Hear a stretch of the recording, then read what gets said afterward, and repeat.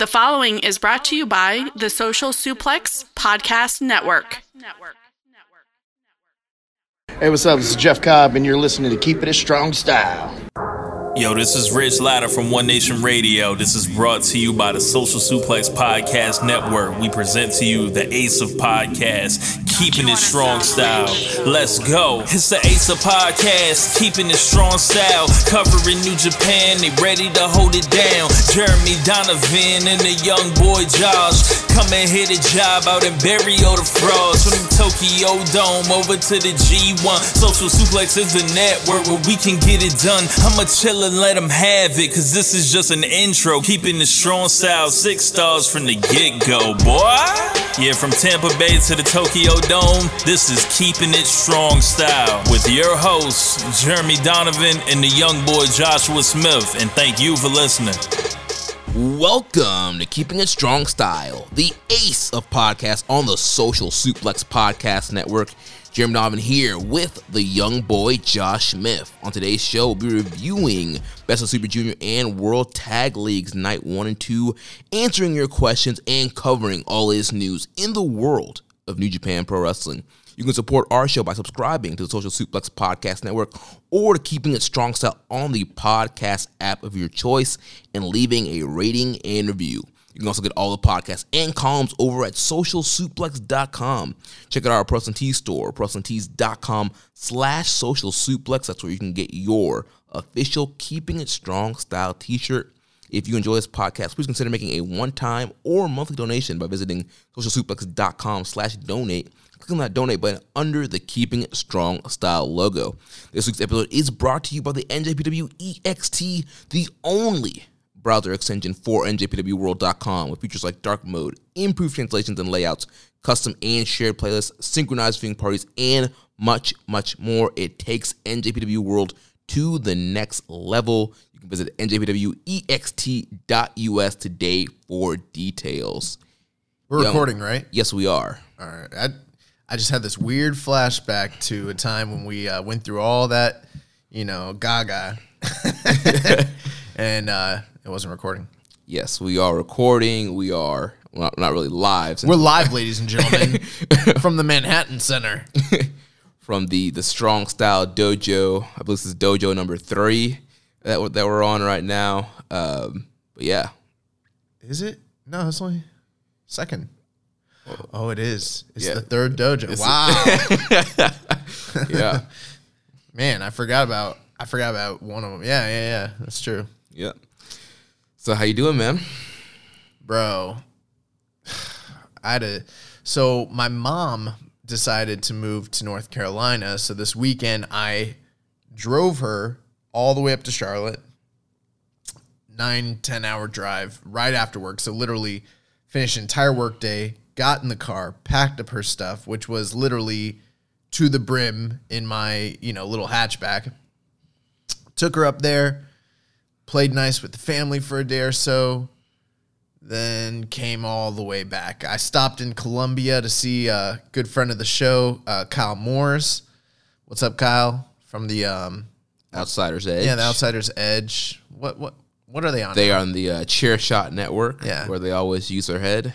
Yeah, I was gonna say like Lords of Pain, and then I was like, I think it's like Front Page or something. I don't know what it was. Yeah, they're on Chair Shot, so check them out. But I stopped, had a responsible, socially distanced, outdoor brief lunch with him, and then hit the road, man. And I've been wiped out from that wrestling training last night.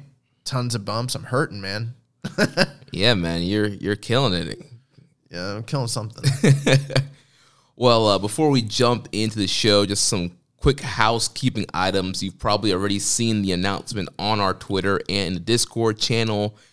We are switching up some release dates for Keeping It Strong Style. So obviously you know that we are now recording on Tuesday night and the show will be dropping on Wednesday. That'll officially be starting soon. So it's starting this week, but next week I think we'll have a little bit of an earlier release to do some scheduling stuff. And then after that, every Wednesday morning, Keeping It Strong Style will be dropping on the network feed and our solo feed. Yeah, I saw some speculation on the Discord as to what prompted this move, because we've been at the same time, time slot last for 3 years. 3 years, and didn't think we were gonna move it, but the speculation was, did it have something to do with Jacksonville? Did it have something to do with Duval County and Tony Khan? And it absolutely does. And I am officially signed. I am all elite. No, The young boy Josh Smith is all elite. I'll be making my in-ring debut on Dark. No, my wrestling trainer, Matt Seidel, was officially, he signed on the dotted line for a contract. So we used to have Wednesday night trainings. Those are no longer the case. So Mondays will be the day that I'll be training, which means we got to move the show. Yeah. Which, congratulations to Matt Seidel. That's pretty freaking awesome. I told him last night, I was like, yeah, man, people are starting to speculate. They're putting 2 and 2 together. And he's like, oh, no, alert the dirt sheets. He's like, don't let Dave get a hold of it. And yeah, the graphic came out today. Yeah, so Matt Seidel officially is all elite.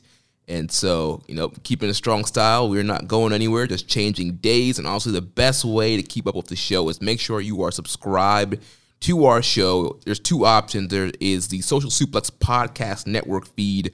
When you subscribe there, you get all the great shows on our network along with Keeping It Strong Style. Or if you're just a diehard Puro fan and you only care about New Japan, you can subscribe to our solo Keeping It Strong Style feed. But you know what? While Jeremy has gone ahead and shamelessly plugged us twice already within, less than 5 minutes, I'm going to go ahead and implore you guys, please leave us a rating and review.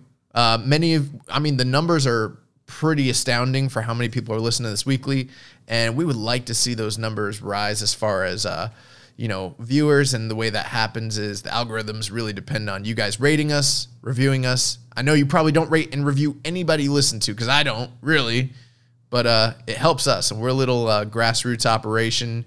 Been coming at you for 3 years, some of the best content out there, so we really appreciate it if you would. Yeah, leave that rating and review on both feeds. Subscribe to both feeds. Help us jack those numbers up. Leave the review on both feeds. Help us get over on those wrestling podcast charts. Listen to this worker.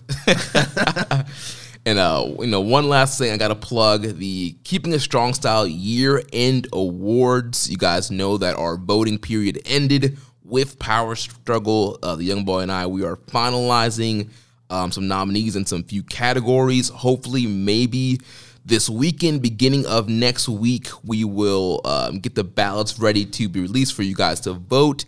And then, of course, we'll do our bonus episode sometime where we kind of break down all the categories and nominees.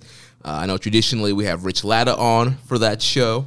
Don't know if we'll have him on this year. I don't know. He's talking some bullshit about how New Japan is dead. I don't know. Might be a little too extreme for my taste. No, but we got 19 excursion matches we got to get through. Yeah.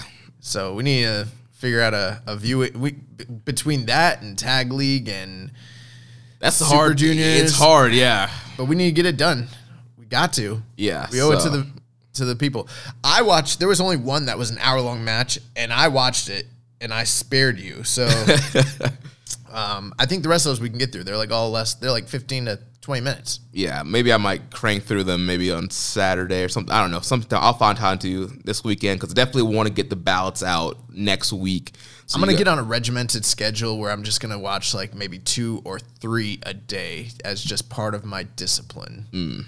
Yeah, I might need to do that so that way we can get those ballots out. One of the matches is from OTT, Gods, Kings, and Monsters, and it's Jeff Cobb against David Starr. And Jeff Cobb versus Redacted? Yeah, versus Redacted. I can't find it anywhere. It's the weirdest thing. I don't know. It's probably not going to make the list.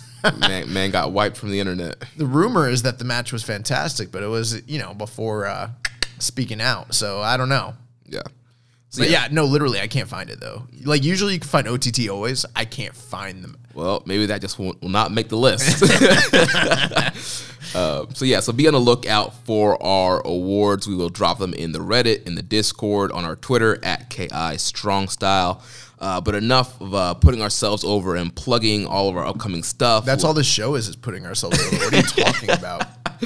Let's get jumped into World Tag League Best of the Super Juniors. We had night one. Can you imagine that? Like, if I ever told you in the past, like, you'd be announcing, well, let's get into World Tag League and the Best of the Super Juniors. Yeah, like, that's absurd sounding. It's very weird. You know what it feels like to me? This feels like Super Juniors light. Do you remember those memes where it'd be like, Mom, can we get McDonald's? No, we got McDonald's at home. Yes. This is like, Gato, can we get Super Juniors? Nah, we got Super Juniors at home. That's what this is. Yeah, and so we had night one on Sunday, November 15th. It was a combined show for the first time in a long time. We had 10 matches, 3.5 hour plus show. So, young boy, what were your overall thoughts on World Tag League Best of Super Juniors night one? I don't want to be too critical, but I mean, just as a general viewer, I gotta say I'm not really enjoying the format very much. It's just too drawn out. That's not to say the wrestling's bad, but I mean, it's something. Remember I said the other week that I was fearful that we're right around the corner from dome season. This is the time of the year where wrestlers take it easy.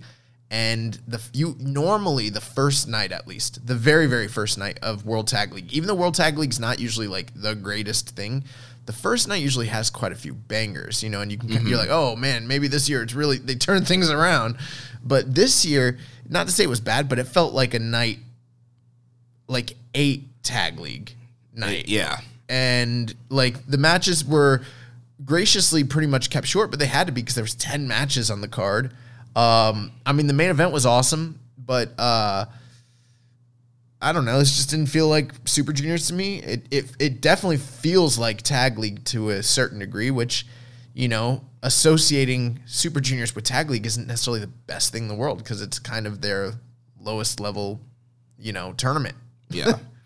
We did have a question here from Reddit user PC91 asking, what do you think about the format of the combined Best of Super Junior World Tag League show? He says, I felt exhausted by the end of it just watching it, let alone being there live. I have a friend who was there live on Aichi, and he said many people had left before the main event, and for those who stayed, they were out the door as soon as the bell rang for the end of the last match. It's especially interesting as due to COVID-19, they have been asking crowds to stay seated until the end of the show until their section of seating is called and they can leave. But I noticed after Hiromu's promo, the place was already cleared out. Yeah, I noticed watching it back. And full disclosure, ladies and gentlemen, I have not watched Night 2 yet.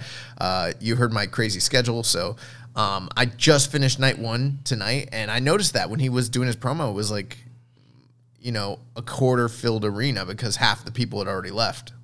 Right, and I definitely agree with you and PSAN91. Not a huge fan of the format. You know, it's been a while since we had that like 3.5 hour plus show. And you know what? I don't mind a 3.5 hour plus show if, you know, it's going to be a solid stacked card. You know, your Wrestle Kingdoms, these big pay-per-views that kind of go along and have these kind of stacked cards.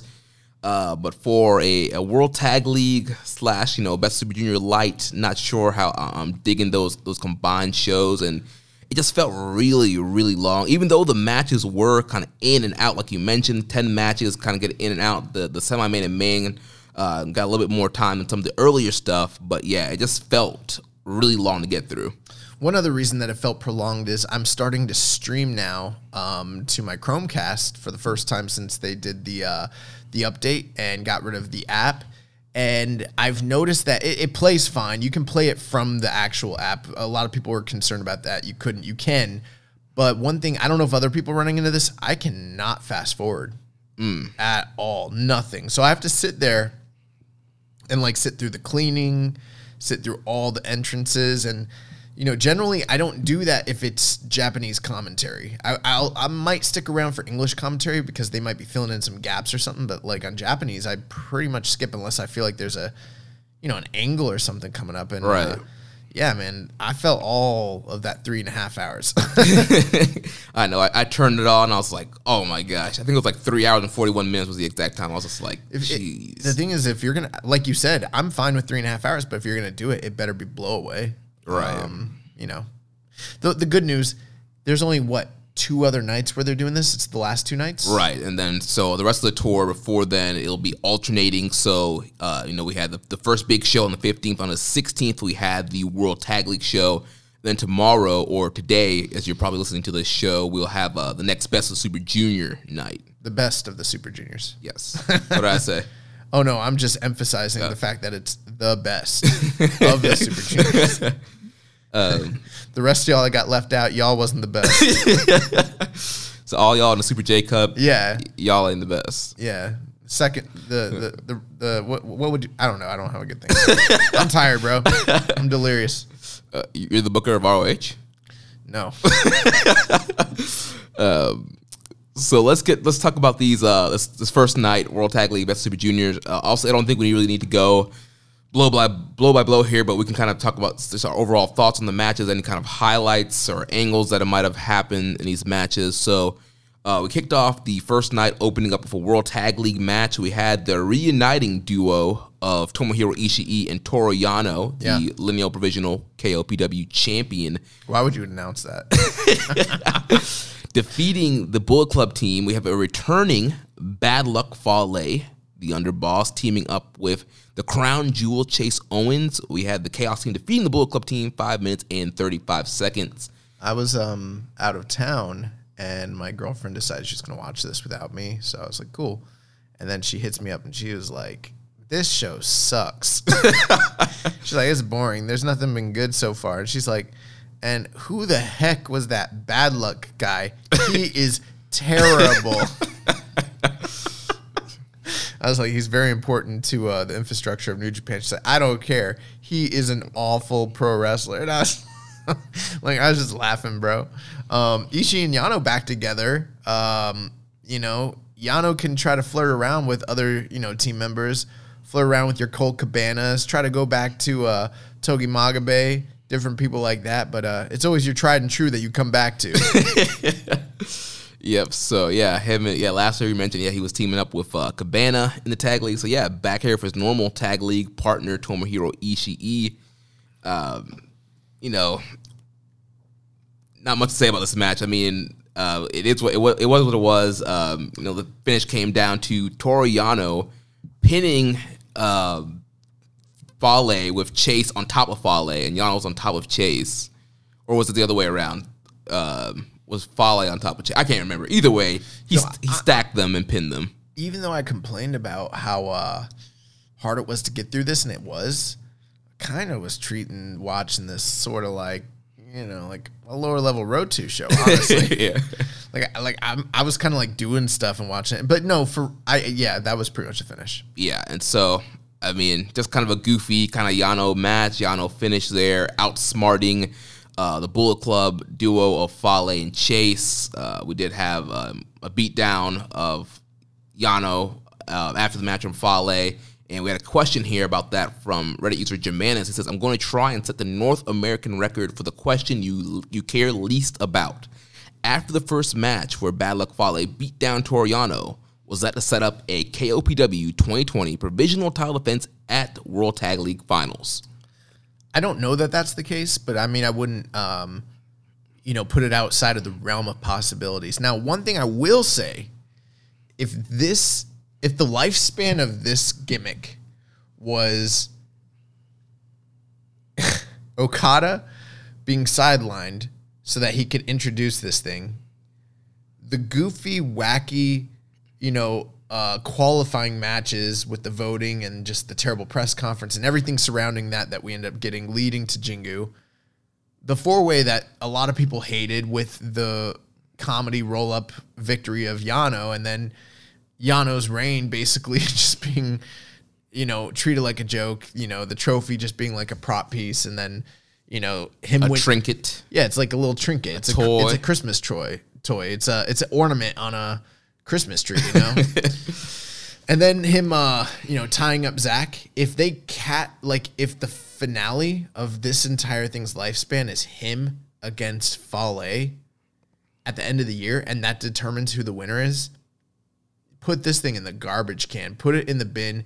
Everybody that went to Cap for this thing and, try to lie on it and act like this was such a great idea and it was going to be this this new fun interesting thing.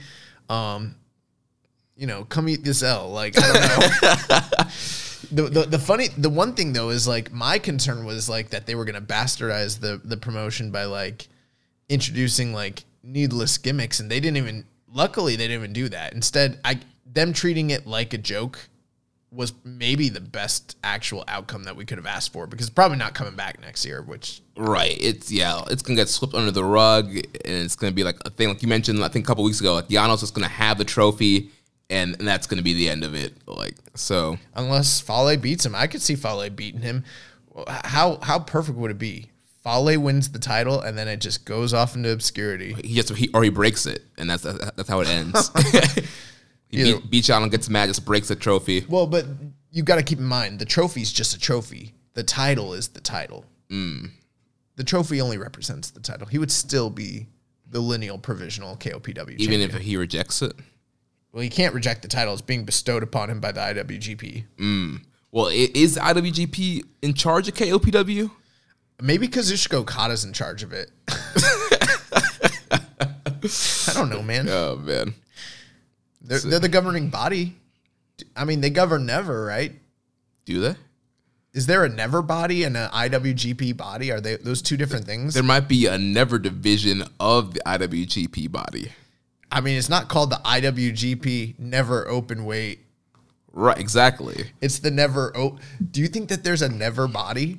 Maybe that's why it's been booked so well this year. It's not being booked by Gato. Somebody else is booking it. Whoa.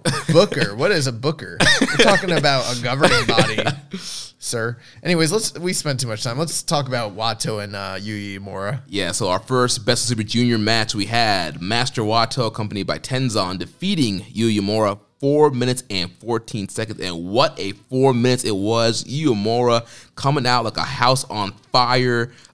Taking it to Master Wato, getting that near submission. I thought that Uemura was going to tap Wato out there for a second. That would have been funny. People are not going to like me saying this, but this is just the truth. I think Yuya Uemura right now, before he's gone on excursion, is already better than Wato has ever been. I don't think that's a hot take. I agree with you there. And... we were talking about this, off. Oh, you know what's funny? I was assuming there's probably like some like old heads that like remember, Kawato when he was Raw and but the majority of the listeners probably only know him as Wato anyway. So right, I was gonna say like it's probably not that hot of a take. We talked about it off the air. It's like, man, he was so much better when he was a young lion, and he was one of the kind of the top of the class when we started doing this show. You know why? Because he worked fundamentals. He worked Japanese style, and then he went to Mexico and he tried to learn that funky lucha libre, that Rich Latta pro wrestling with all the fucking flips, and they ruined that man. Yeah, man, he used to be Raw. He used to the Trouble in Paradise and the Young Lions matches. Be like, this man's gonna be something one day.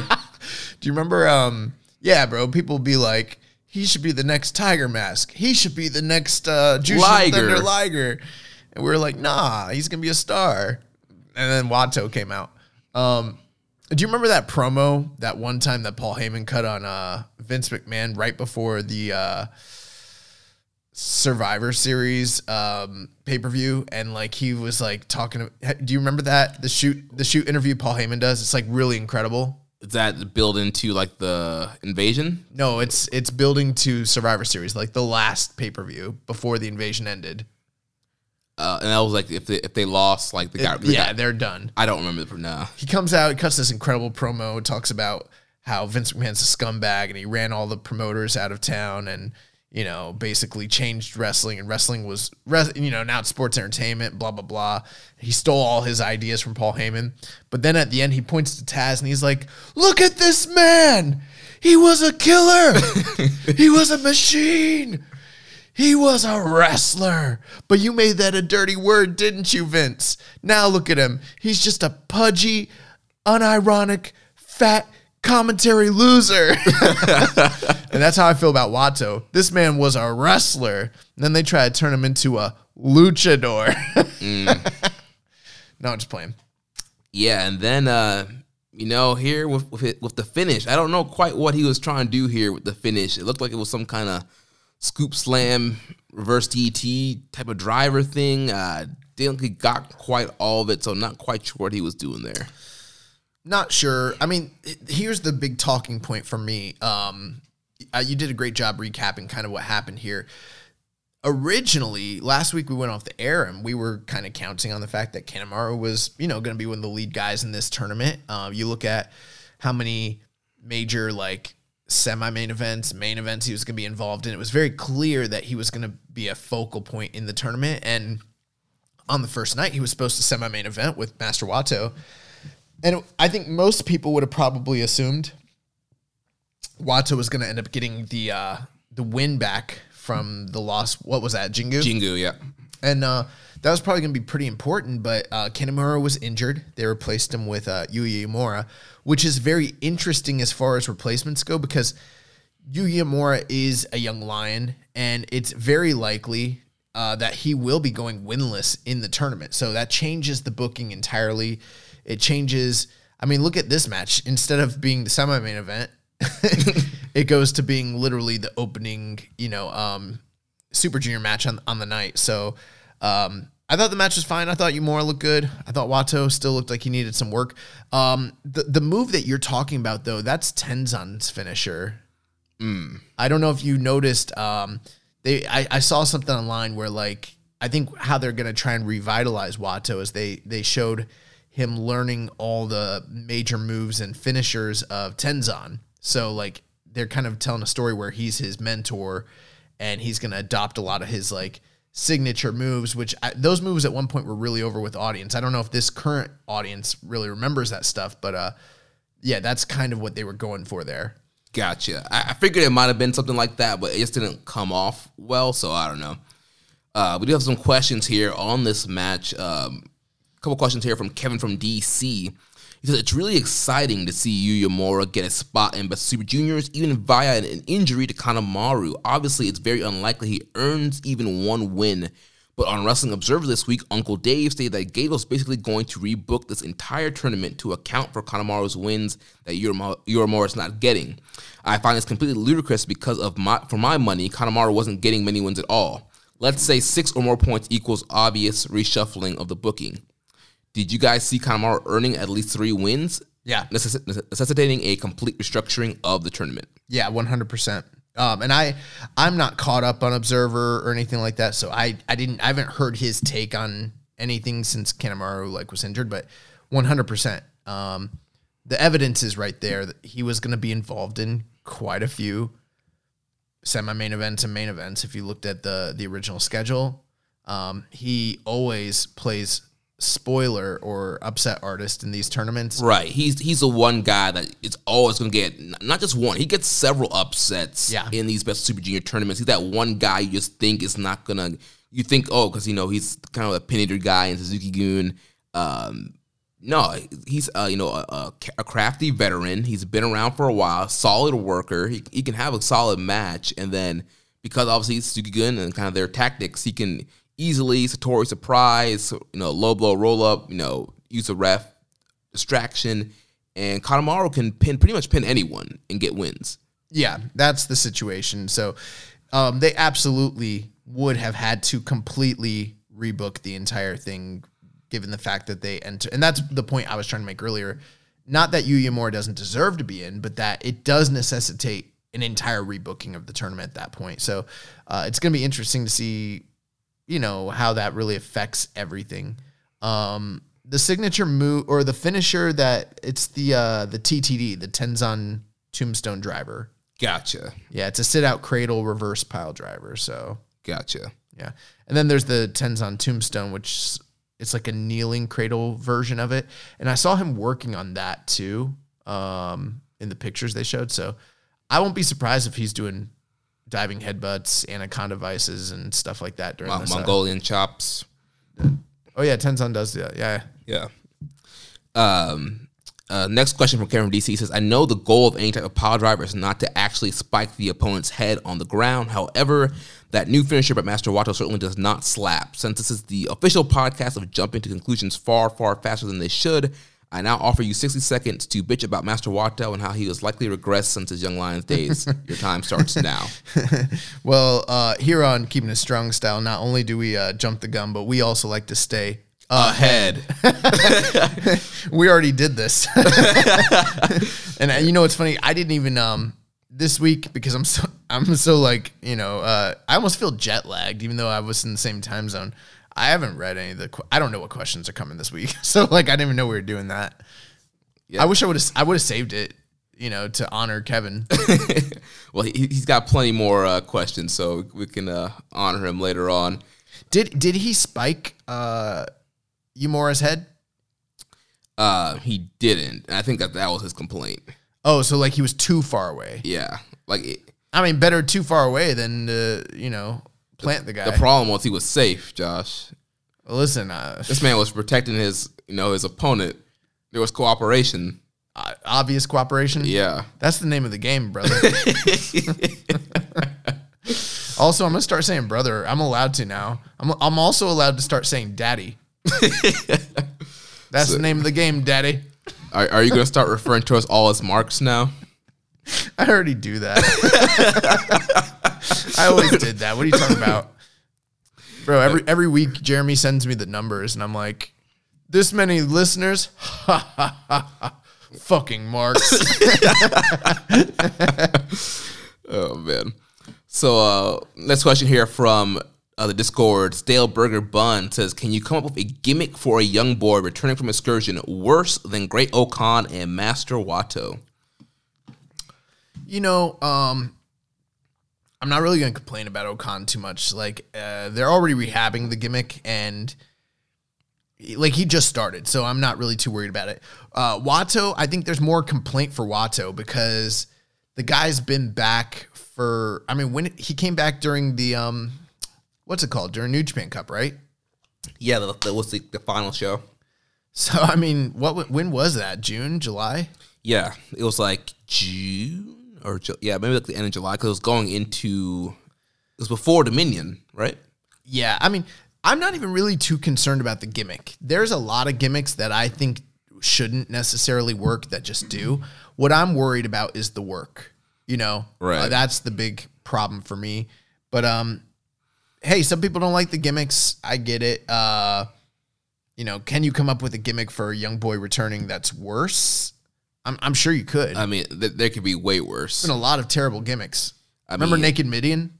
Yeah, I mean, he could, have a split personality and be like a Mr. Rogers character and do like a kid's TV show, and then switch to some unstoppable monster that's in love with, one of the women wrestlers. You know, he could be like an American File. I don't know what the word is, but he could just like come in and like rock Trump shit, and he could be a MAGA.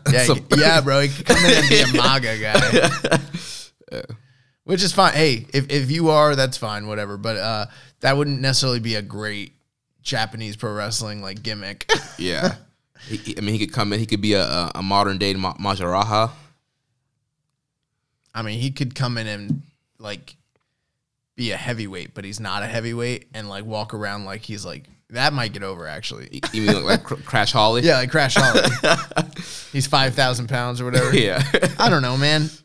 I'm not, like I said, I'm not really too worried about any of that. What I am worried about is the work and the fact that, A, this guy hasn't adjusted anything about his gimmick since he came back, and it's clear there's clearly issues there. And then B, the work hasn't improved. It wasn't good when it was in Mexico. So, yeah, I'm concerned. And I'm also concerned because I feel like he might win this shit. Oh, man. So let's talk about a guy who has readjusted. So we had our next World Tag League match. We have the Empire, Great O-Khan, and X. X was revealed to be Jeff Cobb. And damn. O-Khan and Cobb, they defeat Hinar Ace, Hiroshi Tanahashi, and Toa Henare 2 minutes and 28 seconds. That's delightful. Hinar Ace. Hey, that's their team name. It's official. Oh, is it? Yeah. Nice. Dude, are they showing the graphics with the people with the tag names on them? No, but on like the New Japan website, it says Honorace. The old tag leagues, they used to like show the graphics, and then they would have like these makeshift like tag team names that came from out of fucking nowhere. They'd be so weird. I loved it. Yeah, 2 minutes 28 seconds. The Empire wins. Jeff Cobb, the big surprise. Oka still has the Jiangxi question mark thing in front of his face, but long gone is the hopping, long gone is the puffy pants. Yeah, the puffy pants, the stiff arm movements, all that. Instead, this man came out in wrestler's attire, real gear, came out looking like a badass like he should. So, I mean, I'm not too worried about the gimmick. And you know what? I kind of like that there's still this allusion to the Jiangxi stuff because it kind of ties into his Mongolian Okan thing, but he's not acting as though he is the actual, hopping undead from from the King Dynasty or whatever. Yeah. So I kind of dig it, and he came, dude. Oka and Jeff Cobb. We didn't know who Oka's like. I need to call him Okan. We didn't know who Okan's partner was going to be last week, so we couldn't really like correctly predict the trajectory of the team. But with Jeff Cobb, they could either be in the finals or even win this tag league. Yeah, I mean, they could be a pretty unstoppable team. I loved Okan's new look. You know, he came out, and I saw him come out. I was like, oh, okay. Changed it up. I thought, yeah, like you mentioned, real wrestler's gear. I thought he looked raw. Changed the robe up. He's wearing like a black robe now. Watto, take note. Yeah, so already readjusting the gimmick and just, some minor tweaks here. Already looks a whole ton better. And then, like we mentioned, X was Jeff Cobb. Also, we heard the rumors from Uncle Dave that Jeff Cobb was supposed to be a member of the Empire, or was supposed to come in earlier as a member of the Empire. I had a thought the other day. A lot of people are saying like, oh, the Empire, they're thinking of like the British Empire. They're thinking of like, the nationalistic aspect of it. But hearing what the booking was supposed to be, and that like Chris Jericho allegedly was supposed to have been involved with them. What if the idea of the Empire wasn't like nationalistic, but it's like an allusion to Star Wars? And like, basically Will Ospreay is Vader, but then, freaking the Emperor Palpatine, that's Jericho. I was like, what if it's leading to that? What if he's like the power behind the Empire? The higher power? Yeah, the higher power. What if he comes out in a fucking maroon robe? It was me, Tanahashi.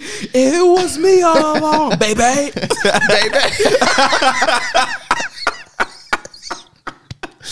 Oh my God.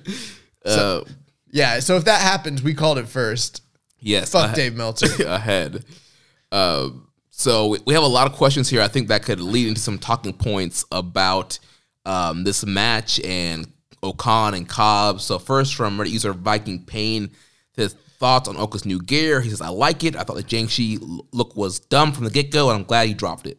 So pretty much kind of covered that already. Next question here from Reddit user Broken Mug 64 says, how about your thought on Cobb turning heel? I didn't listen to the promo, but I saw that he did a promo, and he basically said the reason he was turning was because of the fans. And I think it's, interesting. You look at the the G1 he had, and then he dropped that last match on the final night to Utro. Yeah, and that seemed to be something that might have potentially been like, oh man, like he had this good G1, but then fucking lost to Utro. He needs to change something. And I'm gonna listen to that promo, but the basic gist of it, from what I gathered online, was that he's blaming the fans. It's because of you people that that I've decided to join the Y'all Empire. ain't support me. Yeah. So I think it's good. We talked about this guy needing to have something that like ties him in, something that helps us to invest and gives him a reason, to kind of be there and everything. And he's, literally made his debut with the company during the G1 or the tag league that we covered 3 years ago. And it doesn't seem like that, but he's been pretty regular with the company for quite a few years now. And it's only now that he's like I guess, signed that they're starting to actually invest in him. Yeah, like we mentioned last week, I would have preferred if there was a little bit more of a build-up to this, some more of a tease to Cobb kind of being revealed as X and being a part of the Empire, more of a little bit build there. But also, I'm sure with, the original booking plans of the Empire being changed, at least of what we're told, and just the way things have rolled out, they kind of had to do it this way. But I am fine with Cobb being heel. Honestly, I think Cobb works better as a heel.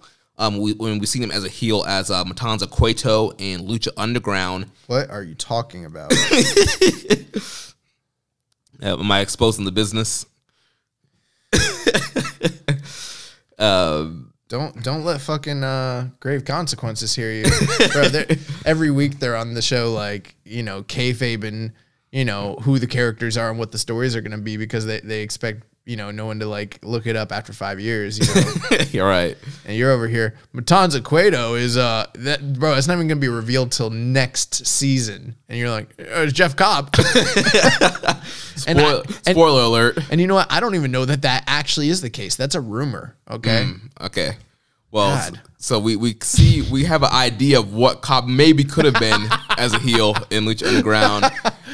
He's been heel in other promotions. He was recently a heel on AEW when he was like the hired, hitman for the Inner Circle and Chris Jericho. And I thought he did great in that role in that match with Mox. And I think he just works better as a heel, kind of more of a bruiser and just kind of that attitude that we're kind of looking for. I think when he's in the babyface mode, I think he just kind of tends to go in this kind of the indie style of just, I just want to do cool moves and not necessarily, be as aggressive or kind of be that bruiser that he should be. Yeah, I'm looking forward to it. I can't really agree with you in the sense that I haven't seen enough of him as a heel to make a definitive claim as to what I think he is or is not capable of just yet. But, and I didn't even really see the Killer Instinct here because in this match, not to say he didn't get his stuff in, but it was 2 minutes, 28 seconds. They pretty much primarily just attacked Hinare, and it looked like a lot of it was, Okan. So it's going to be interesting to see how he kind of develops, but he's needed an edge. Right. So this is probably good.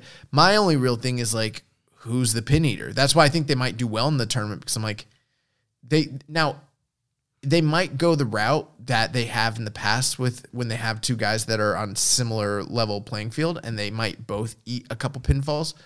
But I think they're going to be like right there at the top when it's all said and done. I don't see them going more than 4 losses max. Right, yeah, they're a powerful team, and so, but spoiler alert, we'll talk about who the pin eater is on night 2 of World Tag League. Oh, see, because I haven't seen it yet, so I don't even know. Yeah, so it's probably Jeff Cobb. We'll talk about it. So next question here from our user Rambo and Slam Pig: do you think they will bring someone in to fill the Junior Ace slot of the Empire? If so, is anyone on the roster a good fit? I could see either Sho or Yo leaving Chaos at some point if Roppongi 3K has run its course. ELP would also fit with the Empire vibe. What do you think? A lot of people are speculating Robbie Eagles. I'm not as tied into that theory as everyone else, but people really are like buying into that theory just because of the connection between him and Ospreay. So right, obviously pre-COVID, Birds of Prey. We saw all that big storyline that, Robbie finally coming to Chaos, turning on Bullet Club, them forming this team. And, Ospreay was the one that really wanted to bring Eagles into New Japan to kind of be with him. And so if I was him, I'd use Oku. Michael Oku? Yeah, absolutely. I mean, he just turned heel. So he's already heel over in the other company. He's the, champion of Rev Pro. You got the 2 champions. That's right. Yeah, he defeated ELP. I forgot about that. Yeah, I mean, that makes a lot of sense to me. And he's someone that the company was already looking to. Remember, he won the British J Cup the other year. So I would bring in. That's who. If it was me, that's who I'd bring in. Yeah, that makes a ton of sense instead of turning somebody else on the roster. Plus, us.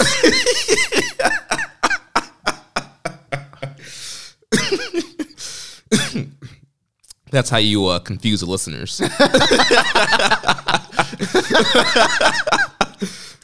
So moving on to this next question here from Rambo and Slam Pig. He says, it hurt my heart to see Tanahashi and Hanare get squashed the way they did. What do you see next for the Ace? What about Hanare? Let's be clear here. Ace didn't get squashed. That shit falls on Hanare. Bitch ass.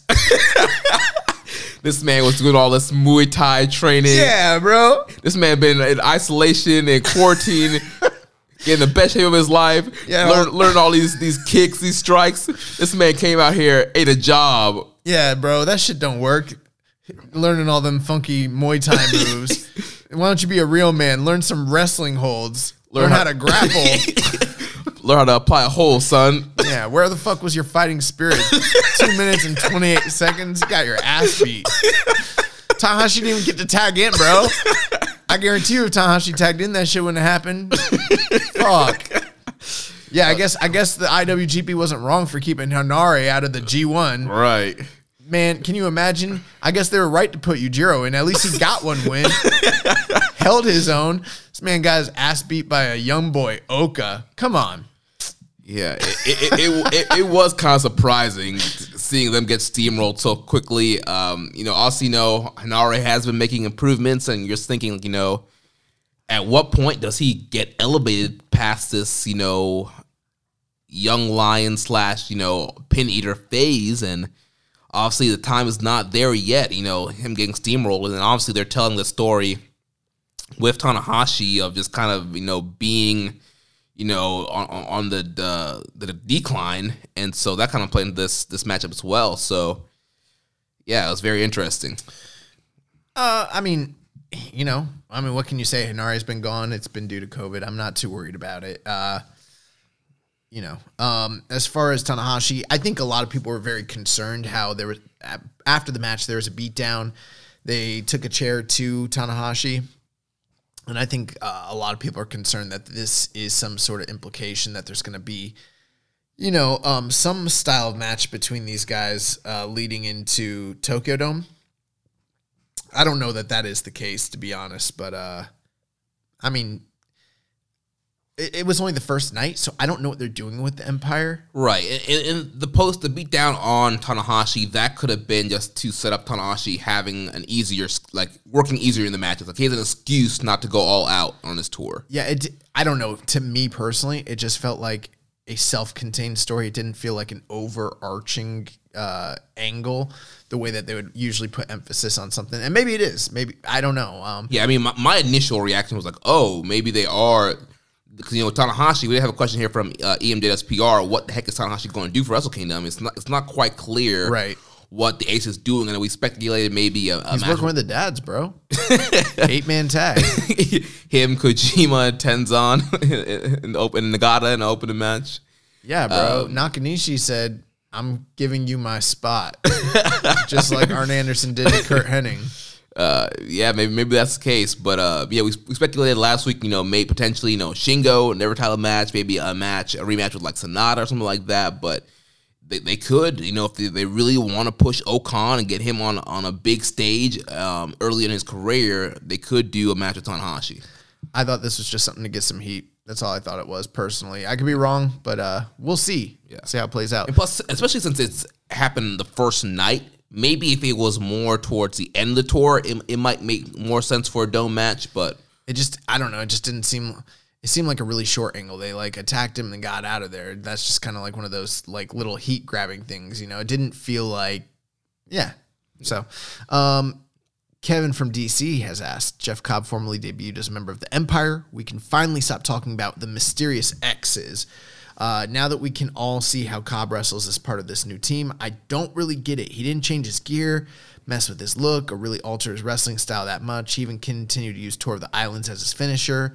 Although it is one of the coolest moves in the wrestling, without a doubt, I also thought if they brought in someone a little lower on the totem pole, that person could eat some losses while protecting Okan. It's almost like they want to go all the way with this team. What are your thoughts on the Empire business so far? Yeah, so far, based off, we're talking about night one here. Night one, they just came across super dominant. Also, it looks like these guys are going to be players throughout this tournament. You got two strong guys here. Besides night 2, I don't think they're going to be eating many more losses after that. And so far, the one thing I really like is the fact that they're not really cheating. They did, bum rush these guys before the bell, but besides that, they pretty much just wrestled clean for the most part. So really happy for that. No, pushing the ref down or ref bumps or any shenanigans or run-in. We had no Ospreay, no B. Priestley. So that's very encouraging to see that we're going to have a heel faction that are just kind of, badasses that can just run over people. And the heat is that they're beating your favorites up. So I think that's good so far. I wouldn't complain. To me, when they brought in Jeff Cobb, I was glad that they didn't do a complete 180 because for me, it wouldn't have made a lot of sense for him to just be completely different out of nowhere with no build-up. Right. In fact, he wasn't even, correct me if I'm wrong, I felt like Oka was the one basically using the chair on Tanahashi, and Cobb was just kind of standing there like a heavy, wasn't doing much. And I was like, I don't want to read into it too much, say he was conflicted, but he hadn't gone full on then you see the promo later. And, there are some shades of gray in New Japan. So, who knows what his story arc within this group is even going to be. But there's plenty of time if he does want to adjust some things or make some changes to kind of align himself more with the group going forward. Plenty of time for that, It's not like, Triple H didn't show up first day for DX and suddenly have, spray painted green DX stuff all over his shit. Right, yeah. Man was still a blue blood. Yeah. Takes time. Let it simmer. Let it cook. Yeah, let it cook, man. It's fine. One thing he could do, he could pull Shelton Benjamin, put the X in his middle name. He could be Jeff X Cobb. Yeah, I guess he could. Except for the X thing was kind of like a, you know what I'm saying? No? Oh. Yeah, it's like a Malcolm X reference. Oh, okay. So, I don't know. That was like an allusion to the Nation of Islam. I don't know if Jeff Cobb wants to be coming out here calling himself X, Oh, man. So, moving on to the next matchup here. Best Super Juniors. We have the return of the Sniper of the Skies, Robbie Eagles. He defeats Doki, 10 minutes and 35 seconds. I thought it was pretty good. Robbie Eagles has new music, right? Nope, it's the same solo music. Man, I don't remember his music. Yeah, but he does have new gear, new entrance attire. I thought his new look was pretty awesome. I thought the match was good. Yeah, I really enjoy this match. I love Robbie Eagles' offense, and I just love how everything kind of builds that Ron Miller special. That single leg drop to the knee, the 450 splash to the knee. Everything he does it in an innovative way that eventually leads to that Ron Miller special. Well, one thing I don't like in wrestling, and this is just nitpicky, I don't like when something happens that would never happen for anybody else. So, for instance, remember Del Rio used to do the double stomps to the guy that's in the hangman. Trio woe position. Yeah, the trio woe position. Okay, that never really worked for me. Because the person is holding themselves up by the ropes and it's an unnatural position. Or Cena's leg drop while the person is in a crouched over position. Yeah. Doesn't make sense, But then I've seen someone else recently, I don't remember who it was. They did the same Del Rio spot, but the way that they did it was they pulled the person up. I know what you're talking about, yeah. And then jumped up and did it. And so it wasn't the person having to... Now, did they still grab with the free arm? Did they grab the rope? Yeah. But they're being pulled up, you know what I mean? So the person is setting it up. Robbie has some things in his match, most notably the 450 to the leg. Nobody else does that. It's kind of unnatural, but he's calculated in how he does it, and he is clearly aiming for it, and he sets the shit up. I like it when guys if they're gonna do something unique, they set it up. You know what I mean? Yeah. Even the 619, a lot of people don't like the 619. When do you ever fall into that position? But oftentimes it's Ray kicking the legs out from underneath them to basically set it up on purpose. Or doing a drop toe hold into that position. Yeah.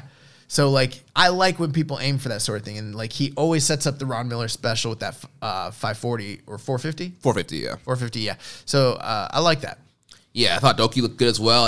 I love his springboard outside to the inside AT thing he does. He tried to set up that suplex de Luna, which Eagles reversed into a great near fall into a cradle. But yeah, Doki looked good. Eagles look good.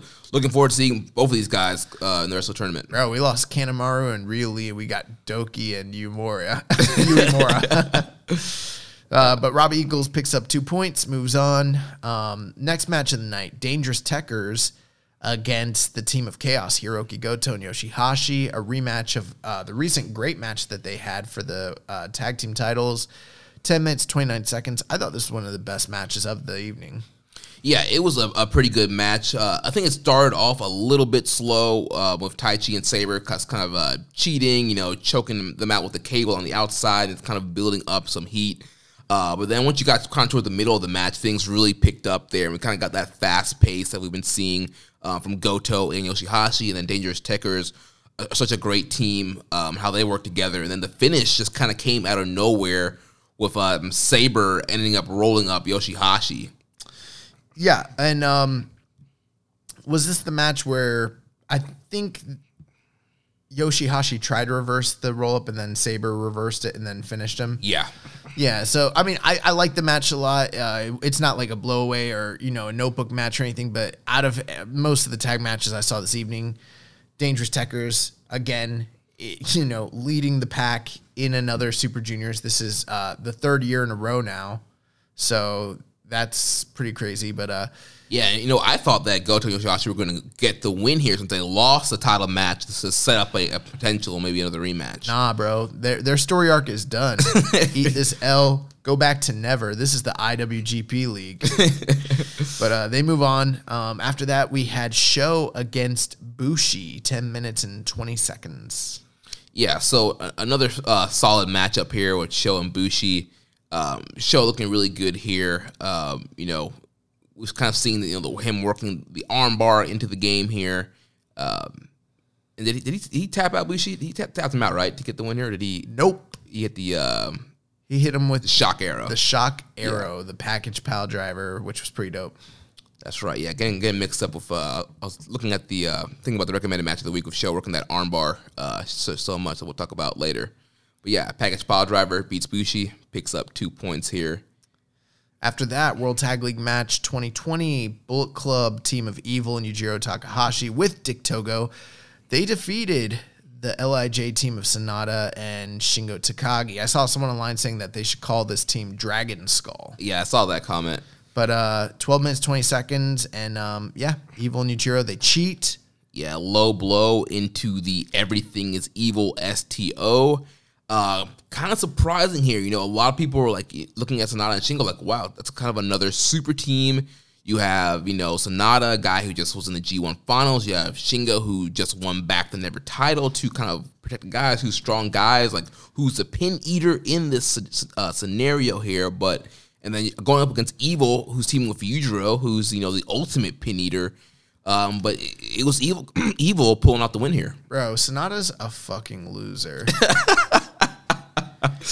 He lost to Zack Sabre in the Tokyo Dome to try and win the British title. He lost in the semifinals of the New Japan Cup to Evil. He held literally no titles this year. He lost the finals of the G1. Like, this man is a fucking loser, bro. And you can change your gimmick all you want, but, like, no title wins, no tournament wins, and now you're jobbing to the dude that you've been winning all these tournaments with in the past. What a loser. So yeah, Evil hit the low blow on Sonata. He couldn't even win the KOPW title, bro. Right. Fucking loser. So yeah, very surprising here. Evil and Yujiro start off the tournament 2 points. Evil beating his former partners, former LIJ team, and their Bull Club. They're on the roll here. Shingo's probably thinking like, let's just get this shit over with so I can go to the Tokyo Dome and defend my gold. Right. So then next up, we had more Super Junior action. We had the coach back in action in a while here. Ryusuke Taguchi defeats El Desperado. I made a mistake. The match where it finished with the multiple roll-ups and then the surprise finish, it was actually Taguchi Desperado. Well, I think in the Sabre one, there was okay. Similar. It wasn't probably as quite like the Taguchi Desperado, but it was a similar situation. Yeah, Taguchi Desperado. This was one where it's one of those things. Taguchi beats him.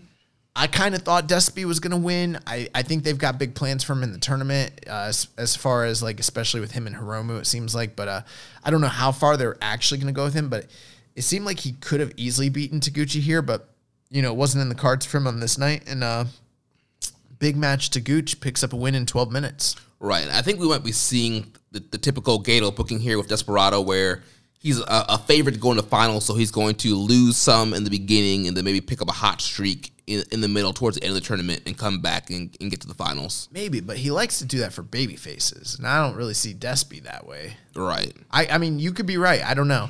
I feel like, and we'll talk about the next tag match, but I feel like that's what he's doing for another team here. But we've seen him multiple times when there's blocks running congruently that he does it for multiple participants. So that's possible. Right. We have a question here. Kevin from DC. He says, since Ryusuke Taguchi was the 69th IWGP Junior Heavyweight Champion and he held aspirations of being the 69th IWGP Heavyweight Champion, it stands to reason that he will make it to compete in Best of Super Juniors 69, right? I kid, of course, but it still amazes me how good Taguchi can be when he takes this whole wrestling thing seriously. Would you like to see Taguchi gear up for at least one more singles push towards the belt, or are you content with him being a lovable dork 11 months out of the year? Yeah, I'm fine with him being slotted where he's slotted. I mean, when he's called upon to have a good match, he can definitely do it. And the thing is like, I don't really adore the Taguchi pervert coach gimmick the same way everybody else does. I kind of tolerate it. I don't hate it. I thought you were a fan of that. No, I mean, it's funny, but I don't like it the way I like Yano. Like, and the ass play, there's too much ass play. Like, I'm not into that shit. But maybe Taguchi needs to go join the gun club. Oh yeah. But he's way better than everyone in the gun club, though. He is. But yeah, I mean, everybody in New Japan really is a fantastic, like, top level worker, regardless of whether they get to show it or not, or it's called upon for them to do that. But I'm fine with where Taguchi is. I mean, I don't need him in my junior title matches unless he's there to, like, pad someone's record or something. Right. Or you want to do like a title match at like Fantastica Mania or something, or kind of a smaller show or Road 2 show, something that's not going to be on that kind of big, platform or big show, because he can still deliver in a matchup. But yeah, I wouldn't want him, being in a big situation like that all the time. If they want to bring back the NWA Junior Championship and have him rock that shit, I'm cool with that. Oh man, just what we need, more titles. It's the NWA's title, sir. I don't even know why people complain about New Japan having so many titles. It's very clear. There are IWGP titles, and then there's Never titles. Two totally different. And then there's KOPW. Yeah, these are three completely independent. And then there's Rev Pro. Right, exactly. And then CMLL and Ring of Honor. Ring of Honor. It's the same shit, bro.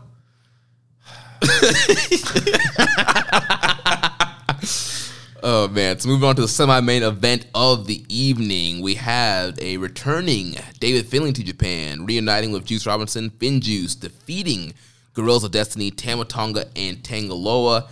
Also, I think a big talking point here, Tama Tonga. We already saw a shaved beard on NJPW Strong. Bro. Now he's cut the hair short. Bro, remember fucking Handsome Rusev? Yep. Handsome Tama. Yeah. Oh my God, bro. This man came He's out here. He's a fucking heartthrob, bro. Came out here looking like Rocky Maivia. Bro, he came out looking like a matinee idol. This man is fucking smoldering hot. It's crazy. Man, turn the clock back like 10 years. Bro, let's not kid ourselves. I think everyone who's a true fan of New Japan knows that this is a very, like, fan service-y type promotion. I mean, there's a reason they got so many hunks in this promotion. This man figured out a way to get himself pushed. He got himself a clean fade, took off the beard. And you know what's funny? Usually the beard makes you more attractive. This man took the beard off, and then he was like, wait, I got something else for you. Got clean faded up, lined him up. Bro, this man looks like a fucking star out of nowhere. Yeah, man, he's looking great. Also, I just want to throw this out there. I've said it before. New gear normally means big push. I can't remember the last time the Guerrillas of Destiny came out in the same fucking gear. These guys were both in the exact same colors. New gear. Like, come on. It might be a sign there. They're winning this shit. So yeah, we had this matchup here. They lost this first matchup here though. In a FinJuice. Yeah, the rematch in this, we've seen these guys rival at the end of the World Tag League last year, and then they had the Dome match where FinJuice won the tag titles from God, and FinJuice picking up another win here. And I think these guys have pretty good chemistry. I thought this was a really good matchup here. Yeah, I thought all guys look really good. Finlay looking good coming back from NJPW Strong. And FinJuice getting the win here. They used a Doomsday device to pick up the big win here. Yeah, I thought both teams looked good. They've got a lot of chemistry. It wasn't my favorite match they've ever had, but for the evening, I would probably put this about on the same level as that Chaos versus Dangerous Techers match. Yeah. I would go about 3.5 for both of them, I guess. Yeah.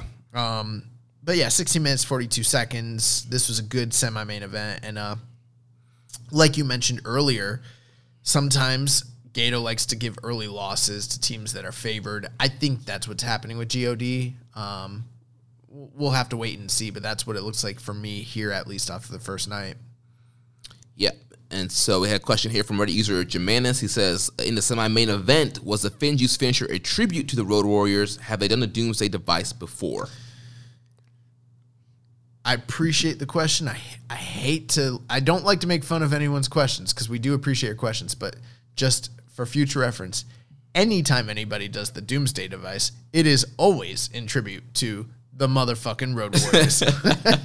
It's impossible to do that move and it not be a tribute to them. Yeah, and I'm not sure. Also, we had Road Warrior Animal passing away recently, so I don't know if that was kind of a shout out there. I can't recall FinJuice ever doing a Doomsday device before. Didn't they do a move like this and Finlay hurt himself with the shoulder that one time? Yeah, there was some kind of double team thing they were trying to do. That's where Finlay the shoulder injury came from. It might have been a Doomsday device. It might have been, yeah. And so then the main event of the evening, we capped off with the Best of Super Juniors with a rematch of the 2018 Best of Super Junior Finals rematch from Summer Struggle in Jingu. Hiromu Takahashi, the ticking time bomb, defeats the Bone Soldier Taiji Ishimori 20 minutes and 6 seconds. Do you remember when Michael Scott bought his new condo and then he was like, where are all the hot young singles that were promised in the brochure? Because I've been looking around and I don't see them. He's like, best I can tell, I'm the best looking person in the community. Yeah. And then like right after that, he's like, there's kind of a rule when you're buying a place. You don't want to be the best looking person in the community because there's nowhere to go but down. That's how I feel about this match. This might already be the best match of the tournament based on who's in it. And that kind of makes me feel like there's nowhere to go but down from here. Yeah, this match was awesome. They started off with a fast pace. They started off attempting finishers. Hiromu looking for Bloody Cross. Hiromu looking for Time Bomb. Taiji looking for Bloody Cross. And just kind of going wild from there. Taiji working over Hiromu's neck. Majority of the match had surgically repaired neck. There was a crazy pile driver spot on the apron. I loved it. That Taiji did to Hiromu that I freaking jumped off the couch for when that happened. And Kevin Kelly's, when he gets to watch it and calls it, he's going to be talking about the surgically repaired neck of Hiromu Takahashi. Yeah, and apparently Kevin Kelly's going to have somebody special on for the English commentary. Yeah, someone commented on his tweet. Yes, they tagged us and they're like, "Is it gonna be freaking what's his name? The Genius?" Yeah, the Genius, Landy Poffo, and like Kevin Kelly didn't seem like he liked that shit. Yeah, that gif of like, but yeah, some great spots in this match. There was also another spot I loved where Taiji's going for the golden triangle. To the outside, Hiromu catches him and then slams him off of that to the outside. That was, and it was right. It was literally right after the pile driver spot. So he's selling, and then the Golden Triangle onto the dazed Hiromu, who's just been, pile driver, and then he catches the man and fucking, power slam. What, I don't even know what that move is. I think didn't he just like power slam him? No, it was a sit out. He did like a Falcon Arrow type move, right? It was almost like a Falcon Arrow. Yeah. But it was like a power slam position. So he caught him and then like brought him down. And almost kind of like a Michinoku driver, kind of. Similar. Yeah, but not different. quite, yeah. Well, that one's a power slam. And right. This is, that one's like a body slam. This is like a power slam. So it's different. Yeah. But yeah, it was awesome. And it was on the cement. Yeah. It's crazy. So yeah, awesome match. This is, I went 4.25 on this match. The only match this night that I would give above 4 stars or even in the 4-star range. Yeah, I really enjoyed it. But with that being said, we've had such a dearth of good junior matches this year that like had this occurred in like last year's voting period, it would already be a candidate for junior match of the year. Yeah. So that's a good sign.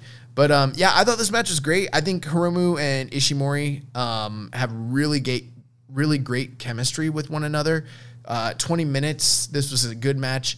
At first watching it, I thought we were on pace to maybe outdo the Jingu match, but when it was all said and done, I think I still like that Jingu match a little better than this. Yeah, I like the Jingu match better also. Plus, the crowd was a little worn out after, 9 other matches. Yeah.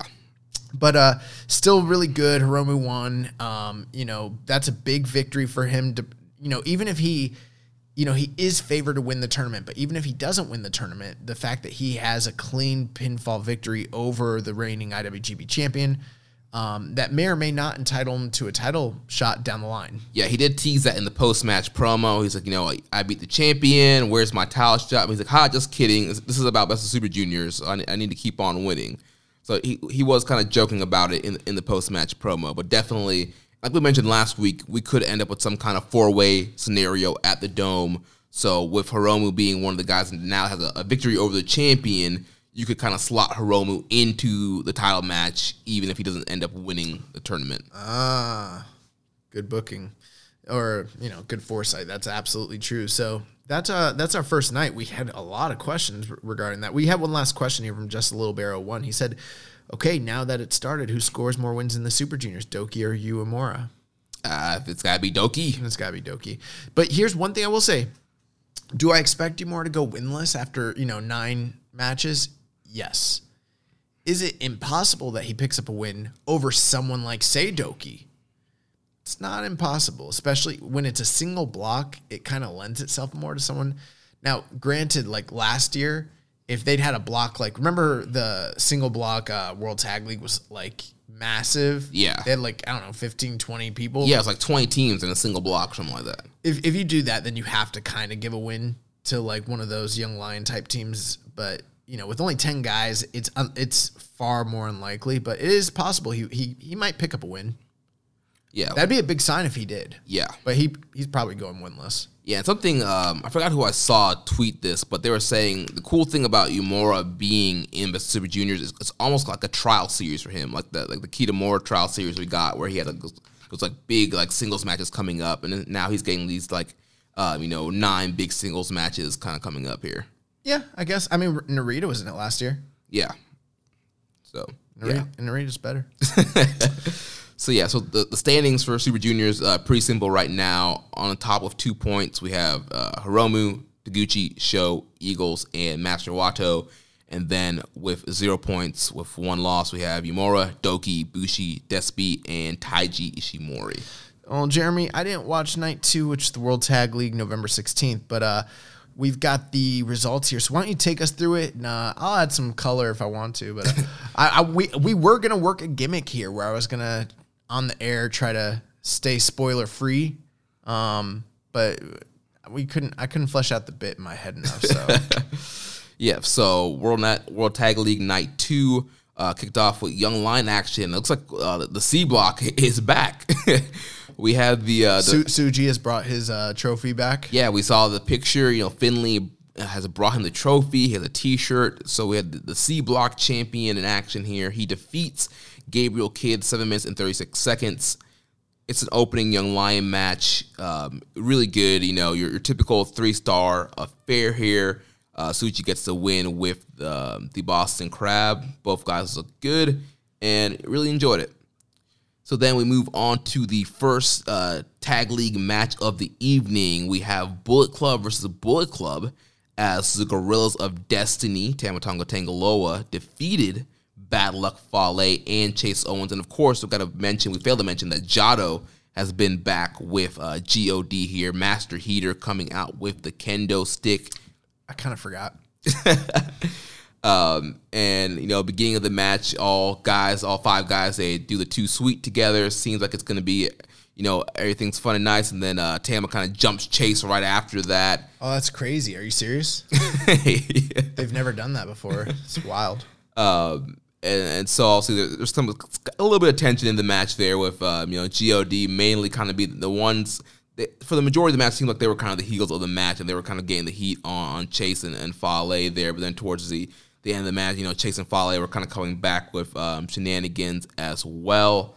But then, it came down towards the end here with Tama Tonga putting the Scorpion Deathlock onto Chase Owens to get the submission win. So I know everything's good because no matter what happens with the Bullet Club, the Tongans are going to be okay. Yes. All 4 of them. That's right. Chase is an honorary Tongan. That's right. And so interesting here with... At this point, he might not even be honorary. I think he might actually be a Tongan. He's a Tongan. But interesting here with Tama using the Scorpion Deathlock, sharpshooter, whatever you want to call it, to get the win here.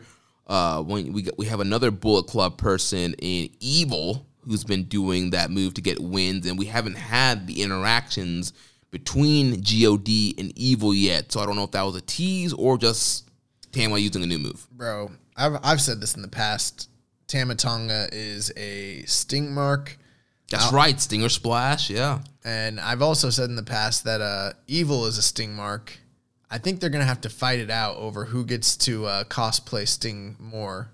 I think one can be Wolfpack Sting, one could be Crow Sting. Well, Crow Sting is clearly Evil, and Wolfpack Sting is definitely Tama. Or Tama could be Surfer Sting. He could be with the hair. Yep. Even though there is a campaign online of, Surfer Sting never surfed. That is true. So why do we call him Surfer Sting? I don't know why he's called Surfer Sting because he definitely never surfed. I went on a rampage. Like, I saw this thing online about how he never surfed, so I started looking it up. Bro, you can't find shit about it. This man was not a surfer. That was not his gimmick. You know what his gimmick was? I wear face paint. It's the 90s. I'm a dude. I'm just a dude. Yeah. So we had a question here from Kevin from DC. He says, I know my boys Fale and Owens are 0-2 right now. It's not looking all that great for the Rogue General and the Crown Jewel, but you have to see the bigger picture. Taking a loss of Yano can happen to anyone, and the boys put over G.O.D. as a sign of respect. They are still going all the way. You guys agree, right? Absolutely. Next match of the night, Chaos team. Hiroki Goto and Yoshihashi defeated the Empire, Great O'Khan and Jeff Cobb, 13 minutes and 41 seconds. Yeah, so the Empire eats their first loss here with Great O'Khan being the one to eat the pin here, getting pinned by Hiroki Goto. Majority of the match was Cobb and O'Khan kind of looking at a solid team and taking turns just kind of dominating poor Yoshihashi, working him over. And then eventually Goto kind of comes in and he's firing back. And Goto and Yoshihashi, they work really well together until they're trying to fight back, and we got a kind of little back and forth here until we get Goto kind of pulling up the pinfall there on Great O'Khan. Great. I think that's interesting. O'Khan took the pinfall.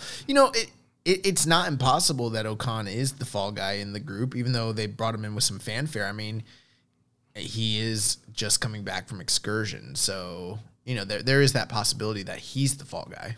Right, and they already proved he can be beaten. They beat him with Okada already. Right. It's not like he's undefeated or anything. They've proven he can be beat, but he's also going to be dominant. And they were in control majority of the match. It was kind of a banana peel, schoolboy pinfall here. It wasn't like he just got hit with GTR and got pinned. My estimation about how they treat this team could be wrong, but I feel pretty strongly that they're still going to go 50-50 with the losses between him and Jeff Cobb, personally. That's what I'm thinking. Yeah. Anyway, I mean, that's how they've treated all of Jeff Cobb's teams for the most part in the tournaments. Yeah.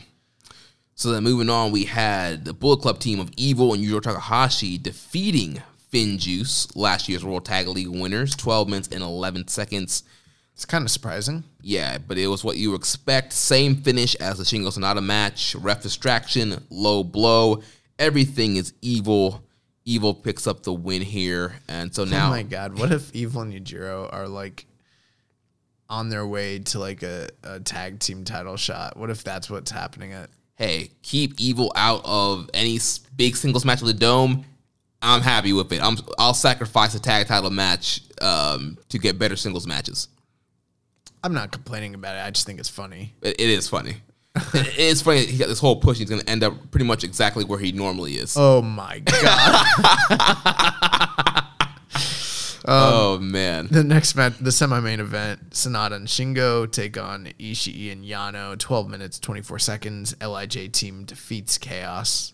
So yeah, this was a decent match. Honestly, it would have been better if, Ishii was maybe teaming up with Goto or Yoshihashi. I mean, there was a lot of Yano shenanigans here, also pulling off, the pads and kind of messing around with Sonata and Shingo. Sonata wasn't having any of Yano's shenanigans. He seemed pretty frustrated from the opening bell there. Bro, you know why he's frustrated? I told you, because he's a fucking loser. Yeah. And also the interactions with Shingo and Ishii were obviously great. Really loved that, and would definitely love to see another singles match with those two down the line here. But yeah, so Shingo and Sonata, they end up getting the win here over Yano and Tomohiro Ishii to pick up their first win for the tournament and get some points on the board. Yeah. I mean, that's great. Ishii and Yano are a team that typically do really well in these tournaments, go pretty far. So it'll kind of be interesting to see what happens with them. But yeah, Sonata Shingo, that's a team you expect to do well just based on the names there. So yeah. And then the main event of the evening, we had the current IWGP Tag Team Champions, the Dangerous Tekkers, Taichi and Zack Sabre Jr., defeat Hanare, Hiroshi Tanahashi, and Toa Hanare, 19 minutes and 37 seconds. I thought this was a solid main event up here. Hanare got a chance to shine here in this match and show what he can really do after coming off of that squash here. And almost kind of a similar layout to the other Dangerous Tekkers match, where Dangerous Tekkers are kind of getting the heat at the beginning, kind of cheating, and then things kind of pick up towards the end here. Obviously, when the pants come off, business is going to pick up, and that's kind of what happened here in this matchup here, and kind of good back and forth. But Dangerous Tekkers, they pull the win out here and pin Hanare and get 4 points on the board. Bro, Tanahashi's a wrestling god. He was teamed with God himself, Kota Ibushi, and they couldn't beat Taichi and Zack Sabre Jr. What makes you think that in any universe, Tanahashi and Toa Hanare could beat this team? It's impossible. Yeah. Also, a lot of sacrilege going on with these teams. I mean, you got Lord Taichi. I mean, that was at least explainable away because, like, a lord can be, like, a title from medieval times. He kind of has that, like, gothic thing going on. But they are, like, he is the Holy Emperor, so it's like, oh. But then, what's up with Ibushi, man? Ibushi's like, nah, I'm not a wrestling god. I'm God. Yeah. What? Okay, man. 19 minutes, 37 seconds. It sounds like probably match of the night. Yeah, I think it's the match of the night. I went 3.5 on it. It sounds like I don't need to watch any of this. I mean, honestly, yeah, I mean, I know we should be pushing the product here, but if you miss this night, you didn't really miss a ton. I mean, it's pretty much what you kind of predict from all these kind of matches here. Bro, there's no questions. There's no story elements that you've pointed out. You've just given me a couple results from the night, and that's about it. Like, and yeah, I mean, most of the booking was pretty parody based too. Right. And one thing I'll see, we had the knee injury attack from Okan to Tanahashi. We got the signature Tekker's destroyed Tanahashi's knee spot with, holding him in the ropes, and Sabre was just destroying the knees that Okan had worked on. So that was kind of part of the reason why Tanahashi was kind of, down in this match, and a lot of the load relied on Hanare here, but Hanare could not get it done. In the post-match promo for Dangerous Tekkers backstage, they were talking about their plan. Their plan is to win the Tag League and not have to defend the titles at Wrestle Kingdom. They want to have the night off. They want to relax and not have to defend the titles. Who said that? Taichi and Sabre. Oh, so y'all want to miss out on the biggest payday of the year? Okay. That's exactly what I was thinking. Makes no sense. But Idiots. So yeah, that wraps up World Tag League. So the standings right now, on top of the block, we have your MVPs, I guess. Yeah, we have the Dangerous Tekkers 2-0, also tied 2-0. We have Evil and Yujiro. Then all tied with 1-1. We have Finjuice, God, Goto and Yoshihashi, Empire, LIJ, and Chaos. And then at the bottom of the block with 0 points, 0-2, we have Hanares and the Bullet Club team of Bad Luck Fale and Chase Owens. Nice. So coming up this week, we'll give you guys the rundown real briefly. So Wednesday, November 18th, we have Best of the Super Juniors Night 2. On that evening, we have Kojima and Honma taking on Gabe Kidd and Yuji Nagata. Bushi against Yuya Yamura. Robbie Eagles against Master Wato. Doki against Sho. Ryozuki Taguchi versus Taiji Ishimori in the semi-main event. And then the main event is El Desperado versus Hiromu Takahashi. One brief thing on that. So Hiromu has brought back his book, and at the end of the match when he was walking out, I think it's on the cover, he's got a big picture of Desperado. So, the feud between these guys, pretty storied. It's been leading to this for a while now. We're finally getting the singles match that we've been waiting for most of the year between these two guys. Yeah, that's definitely the match to have circled on this night. Definitely looking forward to this main event, and yeah, it should be probably match of the night. Thursday, November 19th, Kojima and Honma versus Tsuji and Nagata will open up the night. That almost sounds better than most of the tag league matches. After that, we've got the Bullet Club team of Owens and Fale against the Empire. After that, Finjuice will be taking on Hanar Ace. God against Bullet Club team of Evil and Yujiro Takahashi. That will be interesting. First interactions between, these guys. After that, you've got the Chaos team of Ishii and Yano against the Chaos team of Goto and Yoshihashi. So faction, rivalry. And then the main event will be Dangerous Tekkers against LIJ team of Sonata and Shingo Takagi. Yeah, once again, I think that the main event here is the match of circle and keep your eyes on. Dangerous Tekkers are a great team. I like the team of Sonata and Shingo. We've seen that we've seen that Sonata and Sabre typically have great chemistry. I just think all four of these guys will gel really well together, and it should be a great main event here. Hot take: Dangerous Tekkers are my favorite heavyweight tag team in New Japan since War Machine. And you loved War Machine. I like War Machine a lot better than them, but right. Yeah, I love War Machine. But yeah, I mean, this is clearly like the best heavyweight tag team they've had in years. Yeah, solid team. Friday, November 20th, Super Juniors Night 3, we've got Kojima and Honma opening up against Gabe Kidd and Yuji Nagata. I'm not sure how they're going to do C-Block with all these tag matches, but yeah. Yeah, I guess, unless it's like a C-Block tag tournament. I don't know. Desperado against Yuya Yamura in the first match. Taiji Ishimori against Doki. Ryozuki Taguchi against Master Wato. Semi-main event, we got Eagles and Sho, both from Chaos. And then the main event is Bushi against Hiromu Takahashi, both from LIJ. Yeah, so that should be very interesting. LIJ versus LIJ face-off there. That should be a pretty good match. But the match that I'm going to circle here for this one to look Eagles and Sho. Yeah, keep your eyes out. Eagles and Sho. Especially, we got a 6-match card here. These matches are going to get time to breathe. They're going to get some time here in that semi-main event. Both guys are, awesome. So that should be a really solid match. Sho's going to be trying to work over the arm to either apply the arm bar or try to, work the shock arrow. And Eagles going to be working over the leg to look for that Ron Miller special. So should be an interesting clash of styles and an interesting matchup there. One other interesting thing, Desperado is opening up against Yumura after having headlined against Hiromu. I'm going to take a guess right now and say he loses that match, means he's going to be 0-2 after the first 2 nights, and on night 3, he'll be looking to rebound and start the comeback trail against Yumura. I think that's a pretty likely scenario. Yeah, I can see that happening. World Tag League Night 4, Sunday, November 22nd.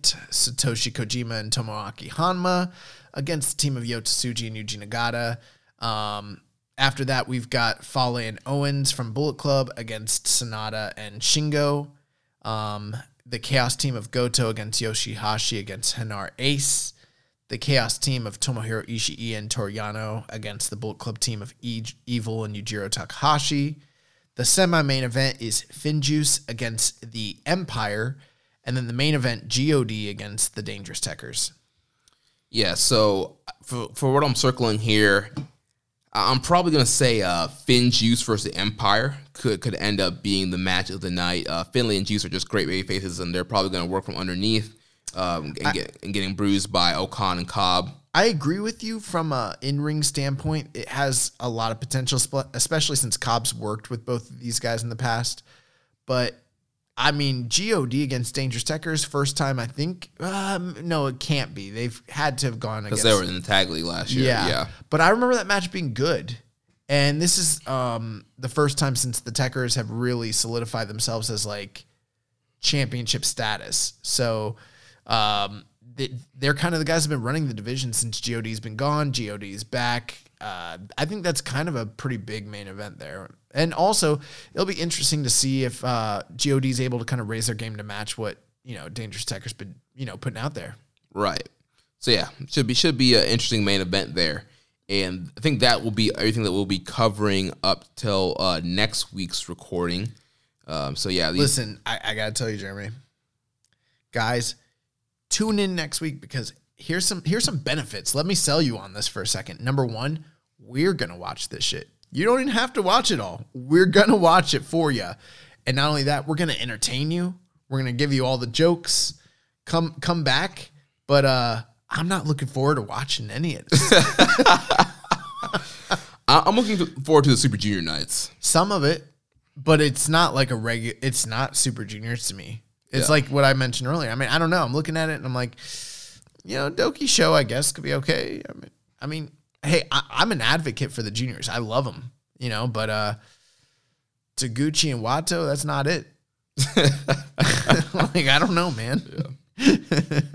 But we're going to watch it all. We're going to give you guys the best coverage for it next week. I wanted to have like in-depth coverage and have us like talk about like what we're looking forward to. But I mean, we did that here, but I mean, I'm not really that like bought in. Like the one match in the whole tournament that was like, man, there's a few, but for the juniors, like the one was probably Ishimori and Hiromu, and it happened. And I'm like, maybe like Sho and Hiromu, maybe Eagles and Hiromu, but I don't know, man. I think that might be like the high point of the tournament for right now. I don't know. I feel like Eagles and Sho are going to over deliver. I hope so. Maybe it will. So we'll see what happens there. We'll see.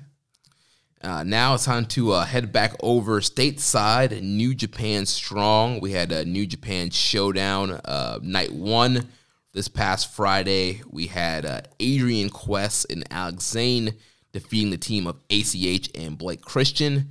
We had the return of Filthy Tom Lawler defeating Fred Rosser, and Filthy Tom being accompanied by one of your favorites, Russ Taylor, and J.R. Kratos to form the New Japan version of Team Filthy. So that's a little bit of interesting development there. And bro, that's a team that I'm going to like stand for super hard. Yeah. And this Filthy Tom Fred Rosser match was pretty good. I saw people online saying it was the best New Japan Strong match so far. Yeah, it was a really solid matchup. Definitely, I think it's worth checking out from this show if you watch Strong and want to catch up.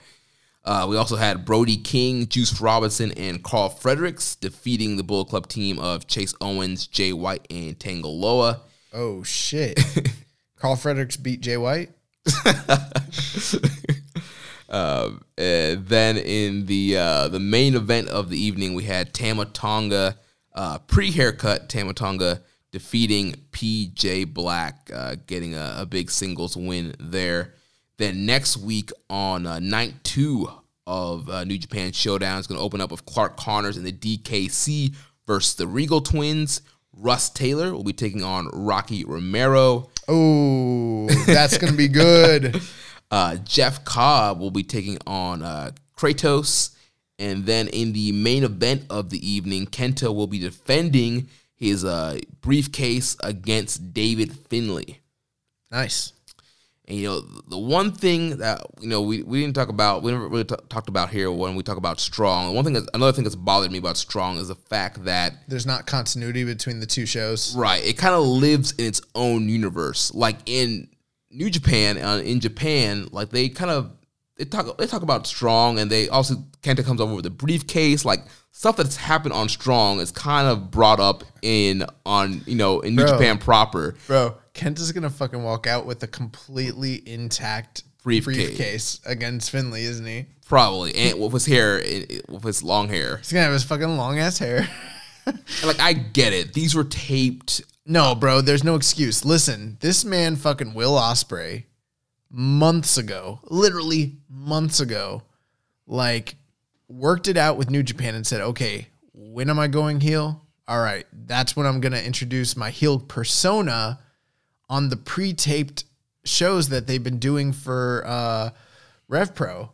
Attention to detail. That's what this man has. And like as soon as he was heel and it was aired in New Japan, the episodes that started rolling out for these, what are they called anyways? Rev Pro, the high stakes series. The high stakes series. This man's a fucking heel right out the gate. Like he had the forethought. He changed his gimmick. He changed his attire. Everything. That means he's been working on this and planning for it. It's not perfect, but like he at least had the forethought. They're over here. I bet you Cobb's gonna be a face next week. Yep. Yeah, I was thinking about that. I was like, Cobb's gonna be a face. Kenta's gonna have his long ass hair. Tama Tonga still got his long hair. Yeah. Like whatever. And like they don't mention like on commentary any of like the New Japan storylines of what's going on with these guys. Like Tama Tonga's GOD, they're in the World Tag League. Bro, I get it, but they don't pay Kevin Kelly enough to do that shit. Like that man's like basically doing them a favor at this point. It's like, all right, fuck, I gotta work with what's your boy's name? What's his name? Teamed with Rocky. Kozlov, Alex Kozlov. Bro, I bet you Alex Kozlov is the surprise for the World Tag League. Oh God. Oh man. Oh man. But yeah, they don't pay that man enough. Like he's gonna go in there, he's gonna do a professional ass job, but he's not gonna like fill in all the voids. Like it's not New Japan proper, it's a little weird side thing. Yeah, so yeah, it's like when you used to watch, I don't know if you remember this, but like WCW like used to pre-tape their shit, and like it'd be weird, like someone would lose their, do you know about this? Well, like, yeah, somebody would like lose the belt on the taping. Tapes. Yeah. And then they'd have to work all the house shows as not the champions until that episode aired. Right. Yeah. So like, and shit, but sometimes like they would tape something ahead of time and then things would change and like stuff didn't line up. That's what this kind of feels like. Or like WWF Superstars was like sort of like that too sometimes. Yeah. And it just kind of brings you out of it. It's like, yes, I know it's taped ahead of time, but now these guys are like, their looks are different currently. Bro, Jeremy, I mean, I get what you're saying, but you can't be brought out of it if you never were in to begin with. Ahead. I don't know. I was in during the Lions Break Collision. Oh, bro, I loved Lions Break Collision. I loved it. And then I've hated Strong. I thought it was so cool at first, but after like episode, I was like, I don't know, man.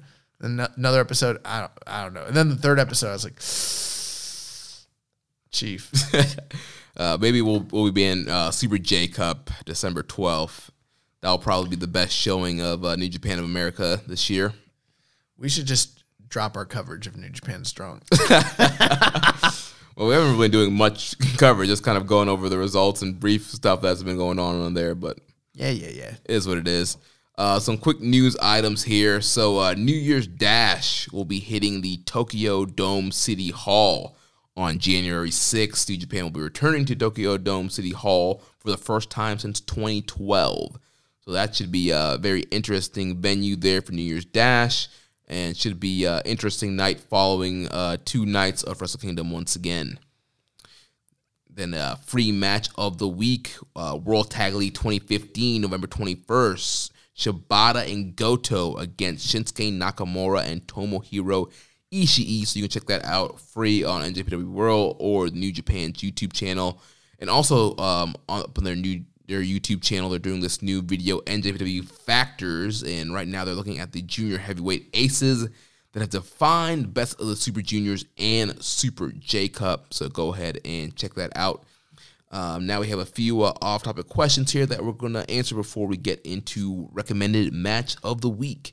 So first, from Reddit user Viking Pain. He says, recently Suzuki has been making it a point of emphasis of using the Boston Crab on guys he sees beneath him, like when he used it on Shingo. I've been thinking about this, and I have a feeling there's more to the story than meets the eye. Now, who else uses a Boston Crab as a finish? Chris Jericho. And Jericho has said in the past that he thinks a Suzuki-Jericho match would draw big money. Thoughts on a possible Suzuki/Jericho match at Wrestle Kingdom 15? Also, since the rumors of Cobbs to the Empire turned out to be true, when do you think we'll see Jericho join up with the group as well, since he was previously rumored to do so as well? That would be interesting if him using the Boston Crab is an allusion to Chris Jericho. I don't know if that's the case or not. You may be reading a bit too much into it, but maybe you're ahead. Viking Pain, maybe ahead. Yeah, it's possible. I'm the same way. I like to put the Boston Crab on people that I see as being beneath me, which is everybody that I wrestle. So I always put the Boston. No, I'm doing this new thing though. It's really cool. I like to have someone in some sort. Typically, it's going to probably be like a crossface. I'll have them in the crossface, and right when they're about to get to the ropes, I'll float over and grab their legs and pull them into the center, and then put the fucking Boston Crab on, and it's dope. Sounds dope. It is dope because and usually I don't start with the crossface. I'll start with like a chin lock, and then they're getting close to the ropes. They're reaching out, and I'll pull that arm back. And then they'll grab with the other arm, and then I'll wrap my legs around that one, and then pull them in for the crossface, and then they'll crawl, and they'll be like right there. And then I just abandon the whole neck arm thing, and just float over and like run forward with them, and like fucking sit back on the Boston Crab. That'd be a great finish. It's one of my yeah. So, but anyways, Suzuki Jericho, I think. Yeah, I mean, I just don't know if there's enough time right now for them to build to a Tokyo Dome thing, plus the whole quarantine issue, if they're even going to do it. I don't know. Plus, Jericho is like kind of teetering on the like brink of like washed, so I don't know. I gotta say, from an in-ring perspective, like the idea of Jericho Suzuki sounds good, but as far as what the match would actually look like, I feel like it would have to be like a plunder brawl. Bro, Jericho and Suzuki would be... He would look great because it would be an easy night for him, because Suzuki only does his basic match and Jericho can still do that match. Yeah. And it would be all character work. It would just be a lot of hard hitting violence. Jericho would be fine, working that match for sure. Yeah. And I think it would do well, but I think if he wants to quote unquote drop money, this is not the way to do it. Like they would, unless he's just coming in to get his payday. Right. It's not going to affect New Japan's bottom line that much, I don't think, at this point. Yeah, then too, a second question, if Jericho was going to join the Empire and show as part of the Empire, I feel like it would have to be in some kind of... Bro, he's Emperor Palpatine, right, I told you. Some kind of video angle that would happen like at the World Tag League Finals or whatever. Maybe you have like a big multi-man with like Ospreay, Cobb, and Okan versus... Okada, Tanahashi, and somebody else, and they could always do. They could just like basically do the thing where, I don't know. I'm just spitballing. Let's say Tanahashi is like making a save, and then he's getting beat down, and then Jericho comes out.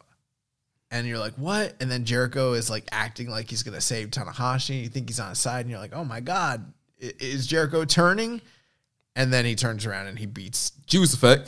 Yeah, and then he Juice Effects Tanahashi out of his boots. So, Speaking of Juice Effect, Jericho might have heat with Hanare. Hanare's been throwing several spinning back elbows in his matches. Bro, he's got heat with me. I've been trying to figure out a way to throw an effective MMA elbow that might be like compelling, but like he got to the idea first. It's a spinning back elbow. Like that's the best one. And he popularized it. So now anyone who does it is copying. But I've been doing spinning back elbows for years. Like I always was like, if I became like, I never thought I'd be a wrestler, but I was like, if I ever wrestle, I'm going to do that shit. And now I can't do it. Oh man. I was trying to work out like maybe a Superman elbow, but it looks shitty. Also, Rich was like, that's the bullhammer.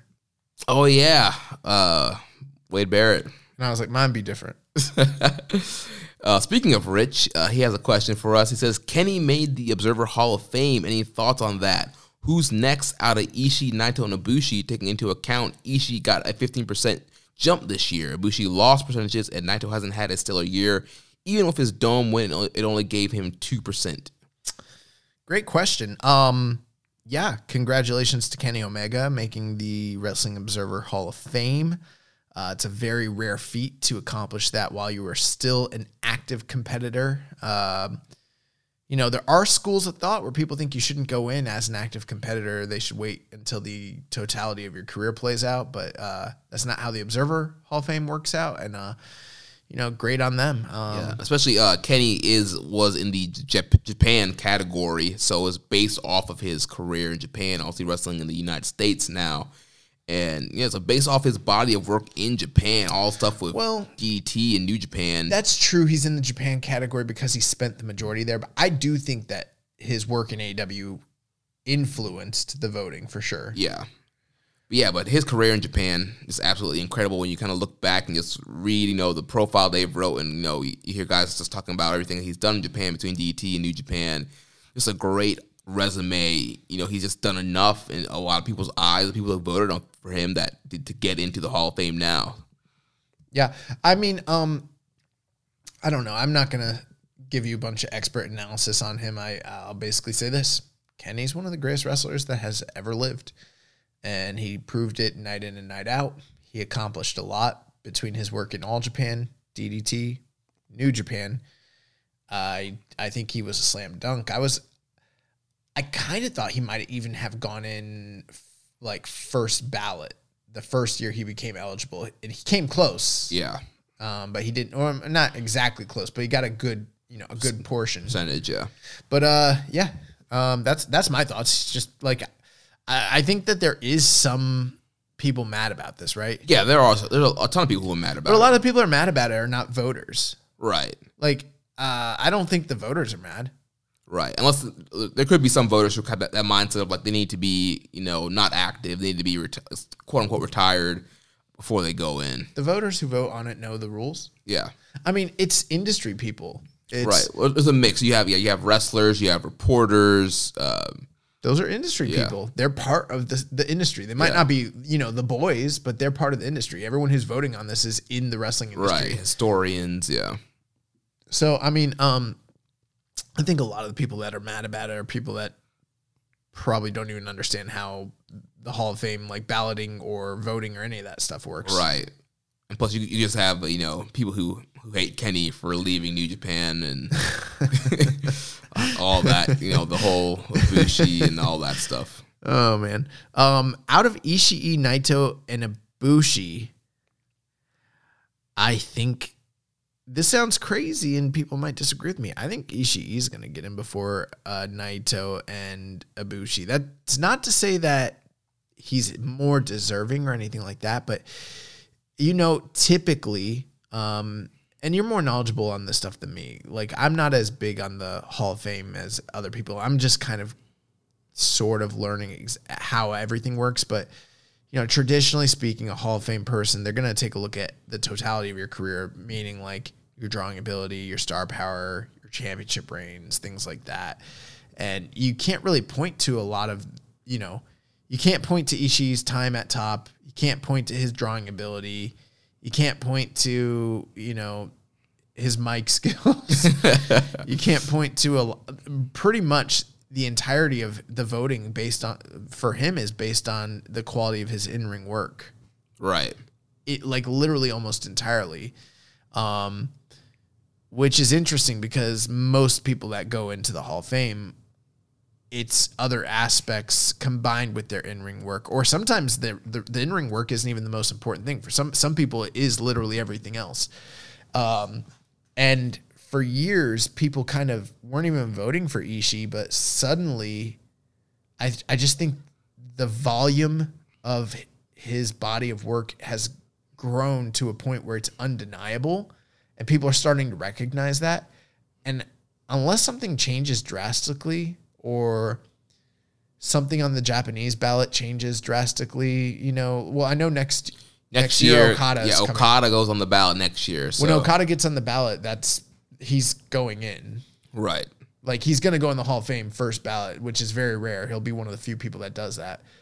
But and how does it work? So when you vote for a Japanese, I mean, you know more than me. When you vote, do you get one vote for the region, or how's that? So I believe it's set up like people kind of vote for the regions that they're experts in. So you can, if you're an expert in multiple regions, you can vote in multiple regions, and then each region has a certain amount of votes plus percentage that they need to get in order to get the. But do you, as the voter, just get one single vote? Oh, that I'm not 100% sure on. Okay, because I don't know how many votes I like. It's funny. We could vote if we really applied for it. Yeah. I think the only person, does Rich vote on it? No. Because I think he was talking about like hitting up Dave and getting a ballot. He should. We all should. I mean, we all could. Yeah. I wouldn't feel comfortable doing it, to be honest with you, because I kind of take it seriously. So I wouldn't even really do it necessarily. But yeah, I think Ishii's going to get in. Unless, in the next couple years, I think it'll be Ishii, Ibushi, Naito if I was to predict. Yeah, I know Brian and Dave were kind of talking about Ishii this past weekend, and Brian was kind of seeing Ishii as similar to somebody like a Chris Benoit or Eddie Guerrero, where like the strength of them getting in the Hall of Fame was based off of their in-ring work, and you could see Ishii kind of falling in that pattern there. And like you mentioned, you really can't deny Ishii's greatness, and every year he just keeps putting out banger after banger in all his matchups. And so, yeah, I could see, obviously, Okada's going to eat up a lot of the votes next year, but I could see that Ishii kind of staying. Maybe it might not be a 15% bump next year, but over time it's going to increase. The one thing, though, I'll say Ibushi might have working for him if he wins the double goals. That's why I said that. At Tokyo Dome, I could see that, and it has a good title reign, that could sway voters next year to potentially, put some more votes towards Ibushi. Yeah, unfortunately for Naito, and he has quite a few credentials that would maybe, I don't think he's a slam dunk right now. And I know people are probably, LIJ stands are probably thinking that's crazy. But I mean, when you look at the criteria of what they're trying to aim for when it comes to the Hall of Fame, I'm not saying he's not a Hall of Famer. I'm saying right now he's not a slam dunk. And part of it is so much of his career is defined by chasing after the top guy spot. And then the few times he's had it, whether it's his fault or not, it hasn't really panned out the way that you would expect it to be. And a lot of his drawing power and popularity is kind of based off of his work in the Intercontinental region, which I kind of think this past year hurts him. Yeah. Even though he did go up by 2%. I mean, the culmination of his big story, winning the title, having this lengthy reign. I know it was interrupted, but still, you would have kind of expected him to do a lot better. And it wasn't really this like solidifying sort of thing for him. Who knows? Maybe if there was no COVID and things were supposed to happen the way they were, and maybe he would have had a better year, and that would have changed some voters' minds. But yeah, coming back, jumping right into this evil rivalry, which produced like no good matches, and just not having great title reign, I think that hurt. I guess the way I see it with Ibushi and Naito, yeah, they do have great resumes and a lot to go off of, especially Ibushi, but they're still kind of in transit with their placement in the company. Whereas with Ishii, things are kind of solidified. Like, he's got this great body of work. It's sort of unparalleled amongst all the workers in the company. And that's not going away. It doesn't matter if, a year from now he stops working with the company. He still has that body of work, and it's always going to be pointed to. I think it's going to get him in the Hall of Fame. Yeah. Which some people who maybe are not as familiar with the company might not agree with that. But I mean, once you see the guy work, you're like, holy shit. Yeah.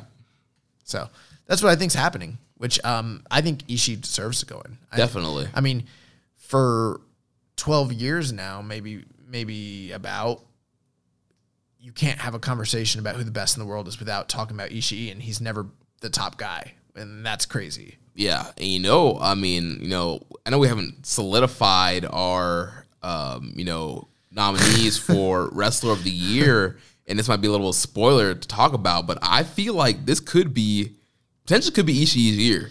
I think 2020 might be, we'll see, but I think 2020 might be Tomohiro Ishii's year as well. I think he might. It's just funny because like some of the for instance JCast, they have like the underappreciated or unsung hero award. We don't have that, and I think he's won that quite a few times. Where like he's the best guy who doesn't get recognized, but like I think he's gonna get recognized. I think he might like be the guy this year when it comes to Wrestler of the Year. We'll see. Yeah, he could pull that out in Strong Style Fighter of the Year. It's gonna be close. Yeah, but yeah. So next question here from Senor Sombrero 3K says, I'm likely going to be isolating for 2 weeks. Can you recommend a year to watch all the bigger shows from pre-Dominion 2018? That is interesting. Pre-2018. I mean, why don't you just go back to 2017? I don't know. 2016 was dope. 2016 was what I was going to say. I mean, when did a majority of the Okada-Tanahashi rivalry take place? Was that 2014? Started in 2013. Yeah. So maybe 2014 might be a good year to... Anything from 2013 to now is great, but 2016 was like, shit was on fire. Yeah. So, yeah, I don't know. That would be my recommendation. Yeah, 2016 is a great year. Then last question here from Muzza. He says, with Survivor Series coming up, who would be in your NJPW Survivor Series team? His criteria is you have to pick one main eventer, one up-and-comer, has not to have won the world or IC title, and has to be a heavyweight, one tag team, and one junior. Good luck. Okay. You want to go back and forth? Yeah, and so are we doing like a draft style? Once we pick somebody, they're off? They're off the table. Okay. Okay, and who's going first? You want to play rock, paper, scissors for it? I will default to you. I'll let you. I want you to go first. You want me to go first? Yeah. Okay. Well, then for my main eventer, I'm picking Kota Ibushi. I was going to take Kota Ibushi, you fucker. Well, see, you should have gone first, pal. I try to be the baby face. I try to put you over, let you go first. But, you wanted to be the heel. You wanted to be cocky. You wanted to go after me, and that's what all right, that's fine. I'm going to take Tomohiro Ishii. All right, no, I'm sorry. I'm going to take Okada. Okay. Then wait, we're not going snake style? Oh, yeah, okay. We can go snake styles. Okay. All right, well, then I want Ishii as my up-and-comer. Well, that just sounds so ridiculous. He said he's never won the world or IC title. Ishii, let's fucking run it. I am taking the Dragon Shingo Takagi for my up-and-comer. And then for my tag team, I will take the Dangerous Tekkers. All right. Well, then I'm taking Golden Ace. Okay. I can't. Well, you can't take Golden Ace because I picked Ibushi. Oh man. Who's in the junior division? As far as tag teams, Yeah. Roppongi 30K, Desperado and Kanemaru, Fuck. Wato and Deguchi. I could go mega coaches. And you can go, there's GOD, you can go Goto Yoshihashi. This is not fun. You can go Tenkoji. You know what? I'll take the damn. I don't know. Roppongi 3K is fine. Okay. And then your junior pick. I will take. Oh, I've already got Show. I'm gonna take Robbie Eagles. All right. And the only reason I'm not taking Hiromu is because my entire team is Chaos, and I kept it on fucking brand because we represent day one. Well, I will go with Hiromu Takahashi. So I have a mix of LIJ. I got Dangerous Tekkers, Suzuki-gun, and then and a Hontai. So Nice. I got a full mix up there. I think our matchup would be a pretty good if our 5-on-5 they squared off. That'd be pretty good. Yeah, but my team is way more cohesive. You know what?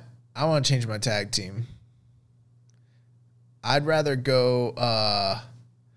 I definitely want to change my tag team. Can I change my tag team? Go for it. Actually, I want to change my last two picks entirely. Okay. I want Yoshihashi and Goto, and then my junior's going to be Sho. Okay. And I have a better team now. You do. That's Yeah. that's a raw chaos team right there. Yeah, it's a fucking raw chaos team. I'm going to raw dog it.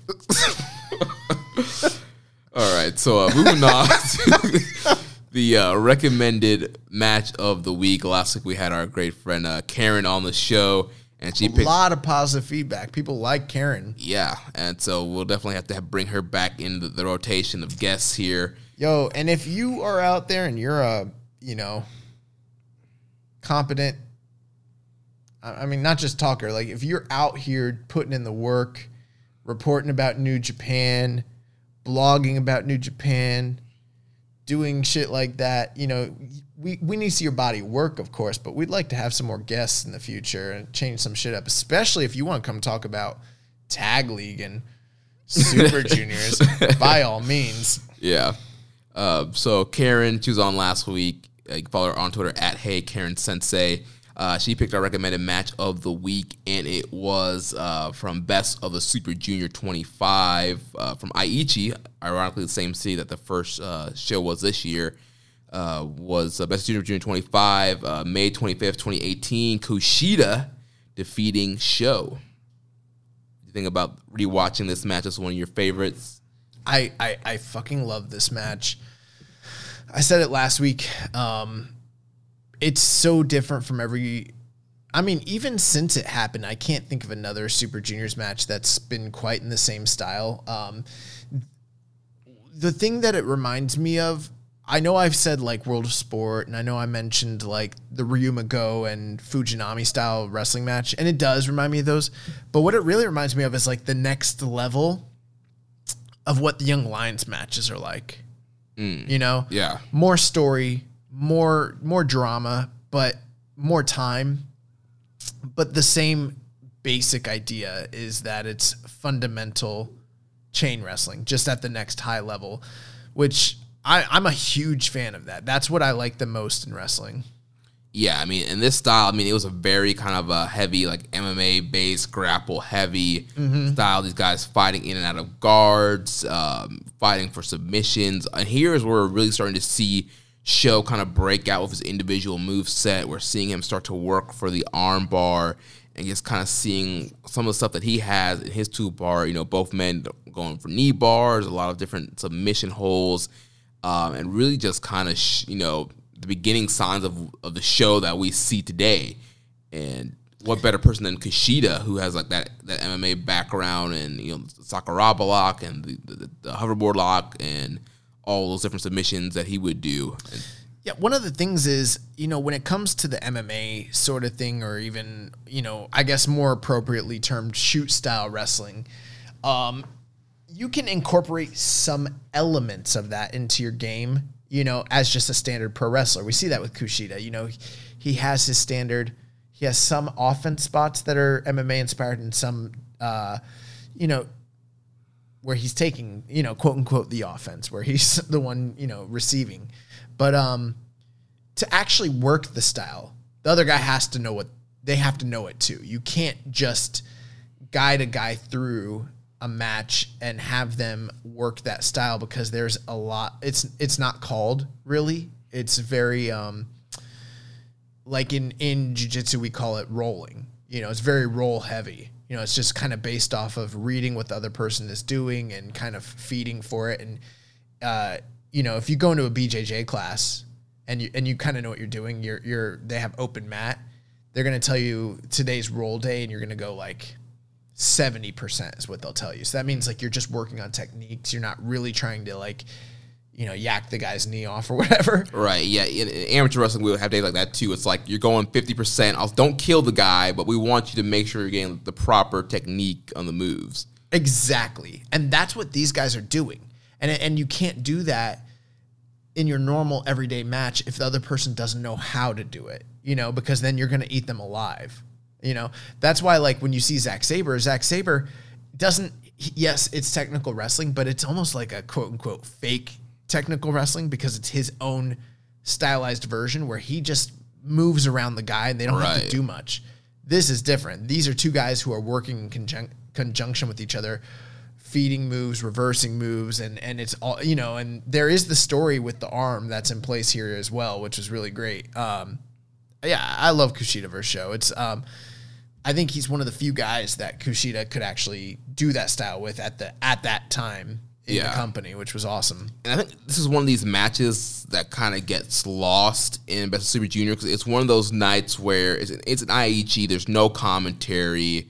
It's just kind of, in the middle of the tour, kind of one of those nights, and it kind of gets, swept under the rug, and people, you have people who are not always a big fan of the kind of grapple heavy or the shoot style, so it kind of got, swept under the rug, but it's definitely a great matchup, one of those kind of hidden gems, quote unquote, from Best of Super Junior 25. Yeah, I completely agree. Agree. It's also like, we've talked in the past how sometimes those single cam shows can kind of be refreshing, because it almost emulates the experience that you have when you're at a live show. And for such a do I prefer to watch the whole show this way? No, I don't. But as far as this match goes, I mean, having a bird's eye view and being able to kind of just see everything that they're doing, it was awesome. Yeah. Yeah, I mean, I can't praise this match enough. And I liked it a lot on the initial viewing, and rewatching it, I like it even more. The closest matchup stylistically I can point to, and it's not quite the same, and I said it last week, but it's Sonata and ZSJ. Yeah. And not even all their matches are like that, but like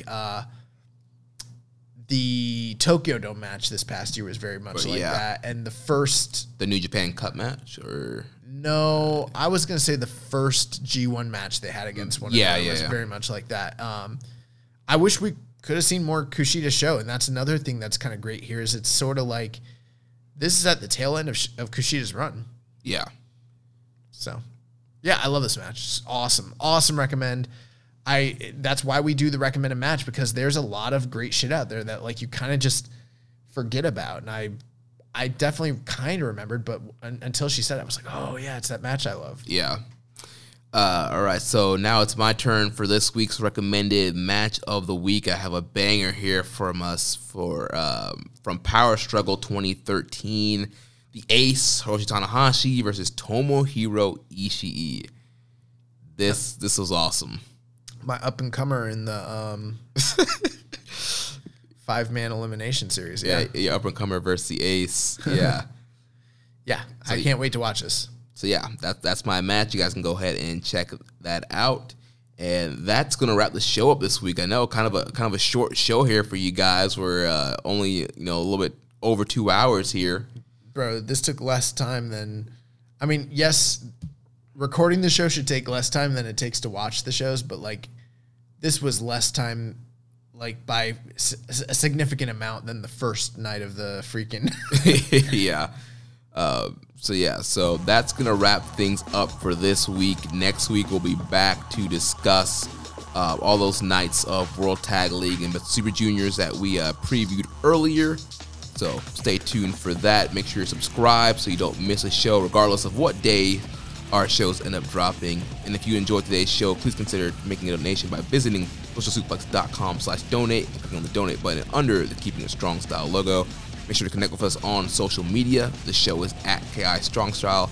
The network is at Social Suplex. You can follow me at Jeremy L. Donovan on Facebook. We're facebook.com/Social Suplex. You can also find us in the Wrestling Squared Circle Facebook group, facebook.com/group/Wrestling Squared Circle. On Instagram, we're at Social Suplex. On Reddit, I'm the Pro Black Guy. Just Keeping It Strong Style. You can find us on Discord. There's a link to our Discord channel in the show description of this show. You can email me, Jeremy, at socialsuplex.com. Make sure you check out all the other shows on the Social Suplex Podcast Network. We have One Nation Radio, hosted by Rich Latta and James Boyd. We have the Ricky and Clyde Wrestling Show from Scotland. We have Grown Men Watch This Shit with Jeremy Tate and Chris Bryan. We have Grave Consequences with Caleb and Maserati. 8-Bit Suplex with Josh No. 2 and Sandy.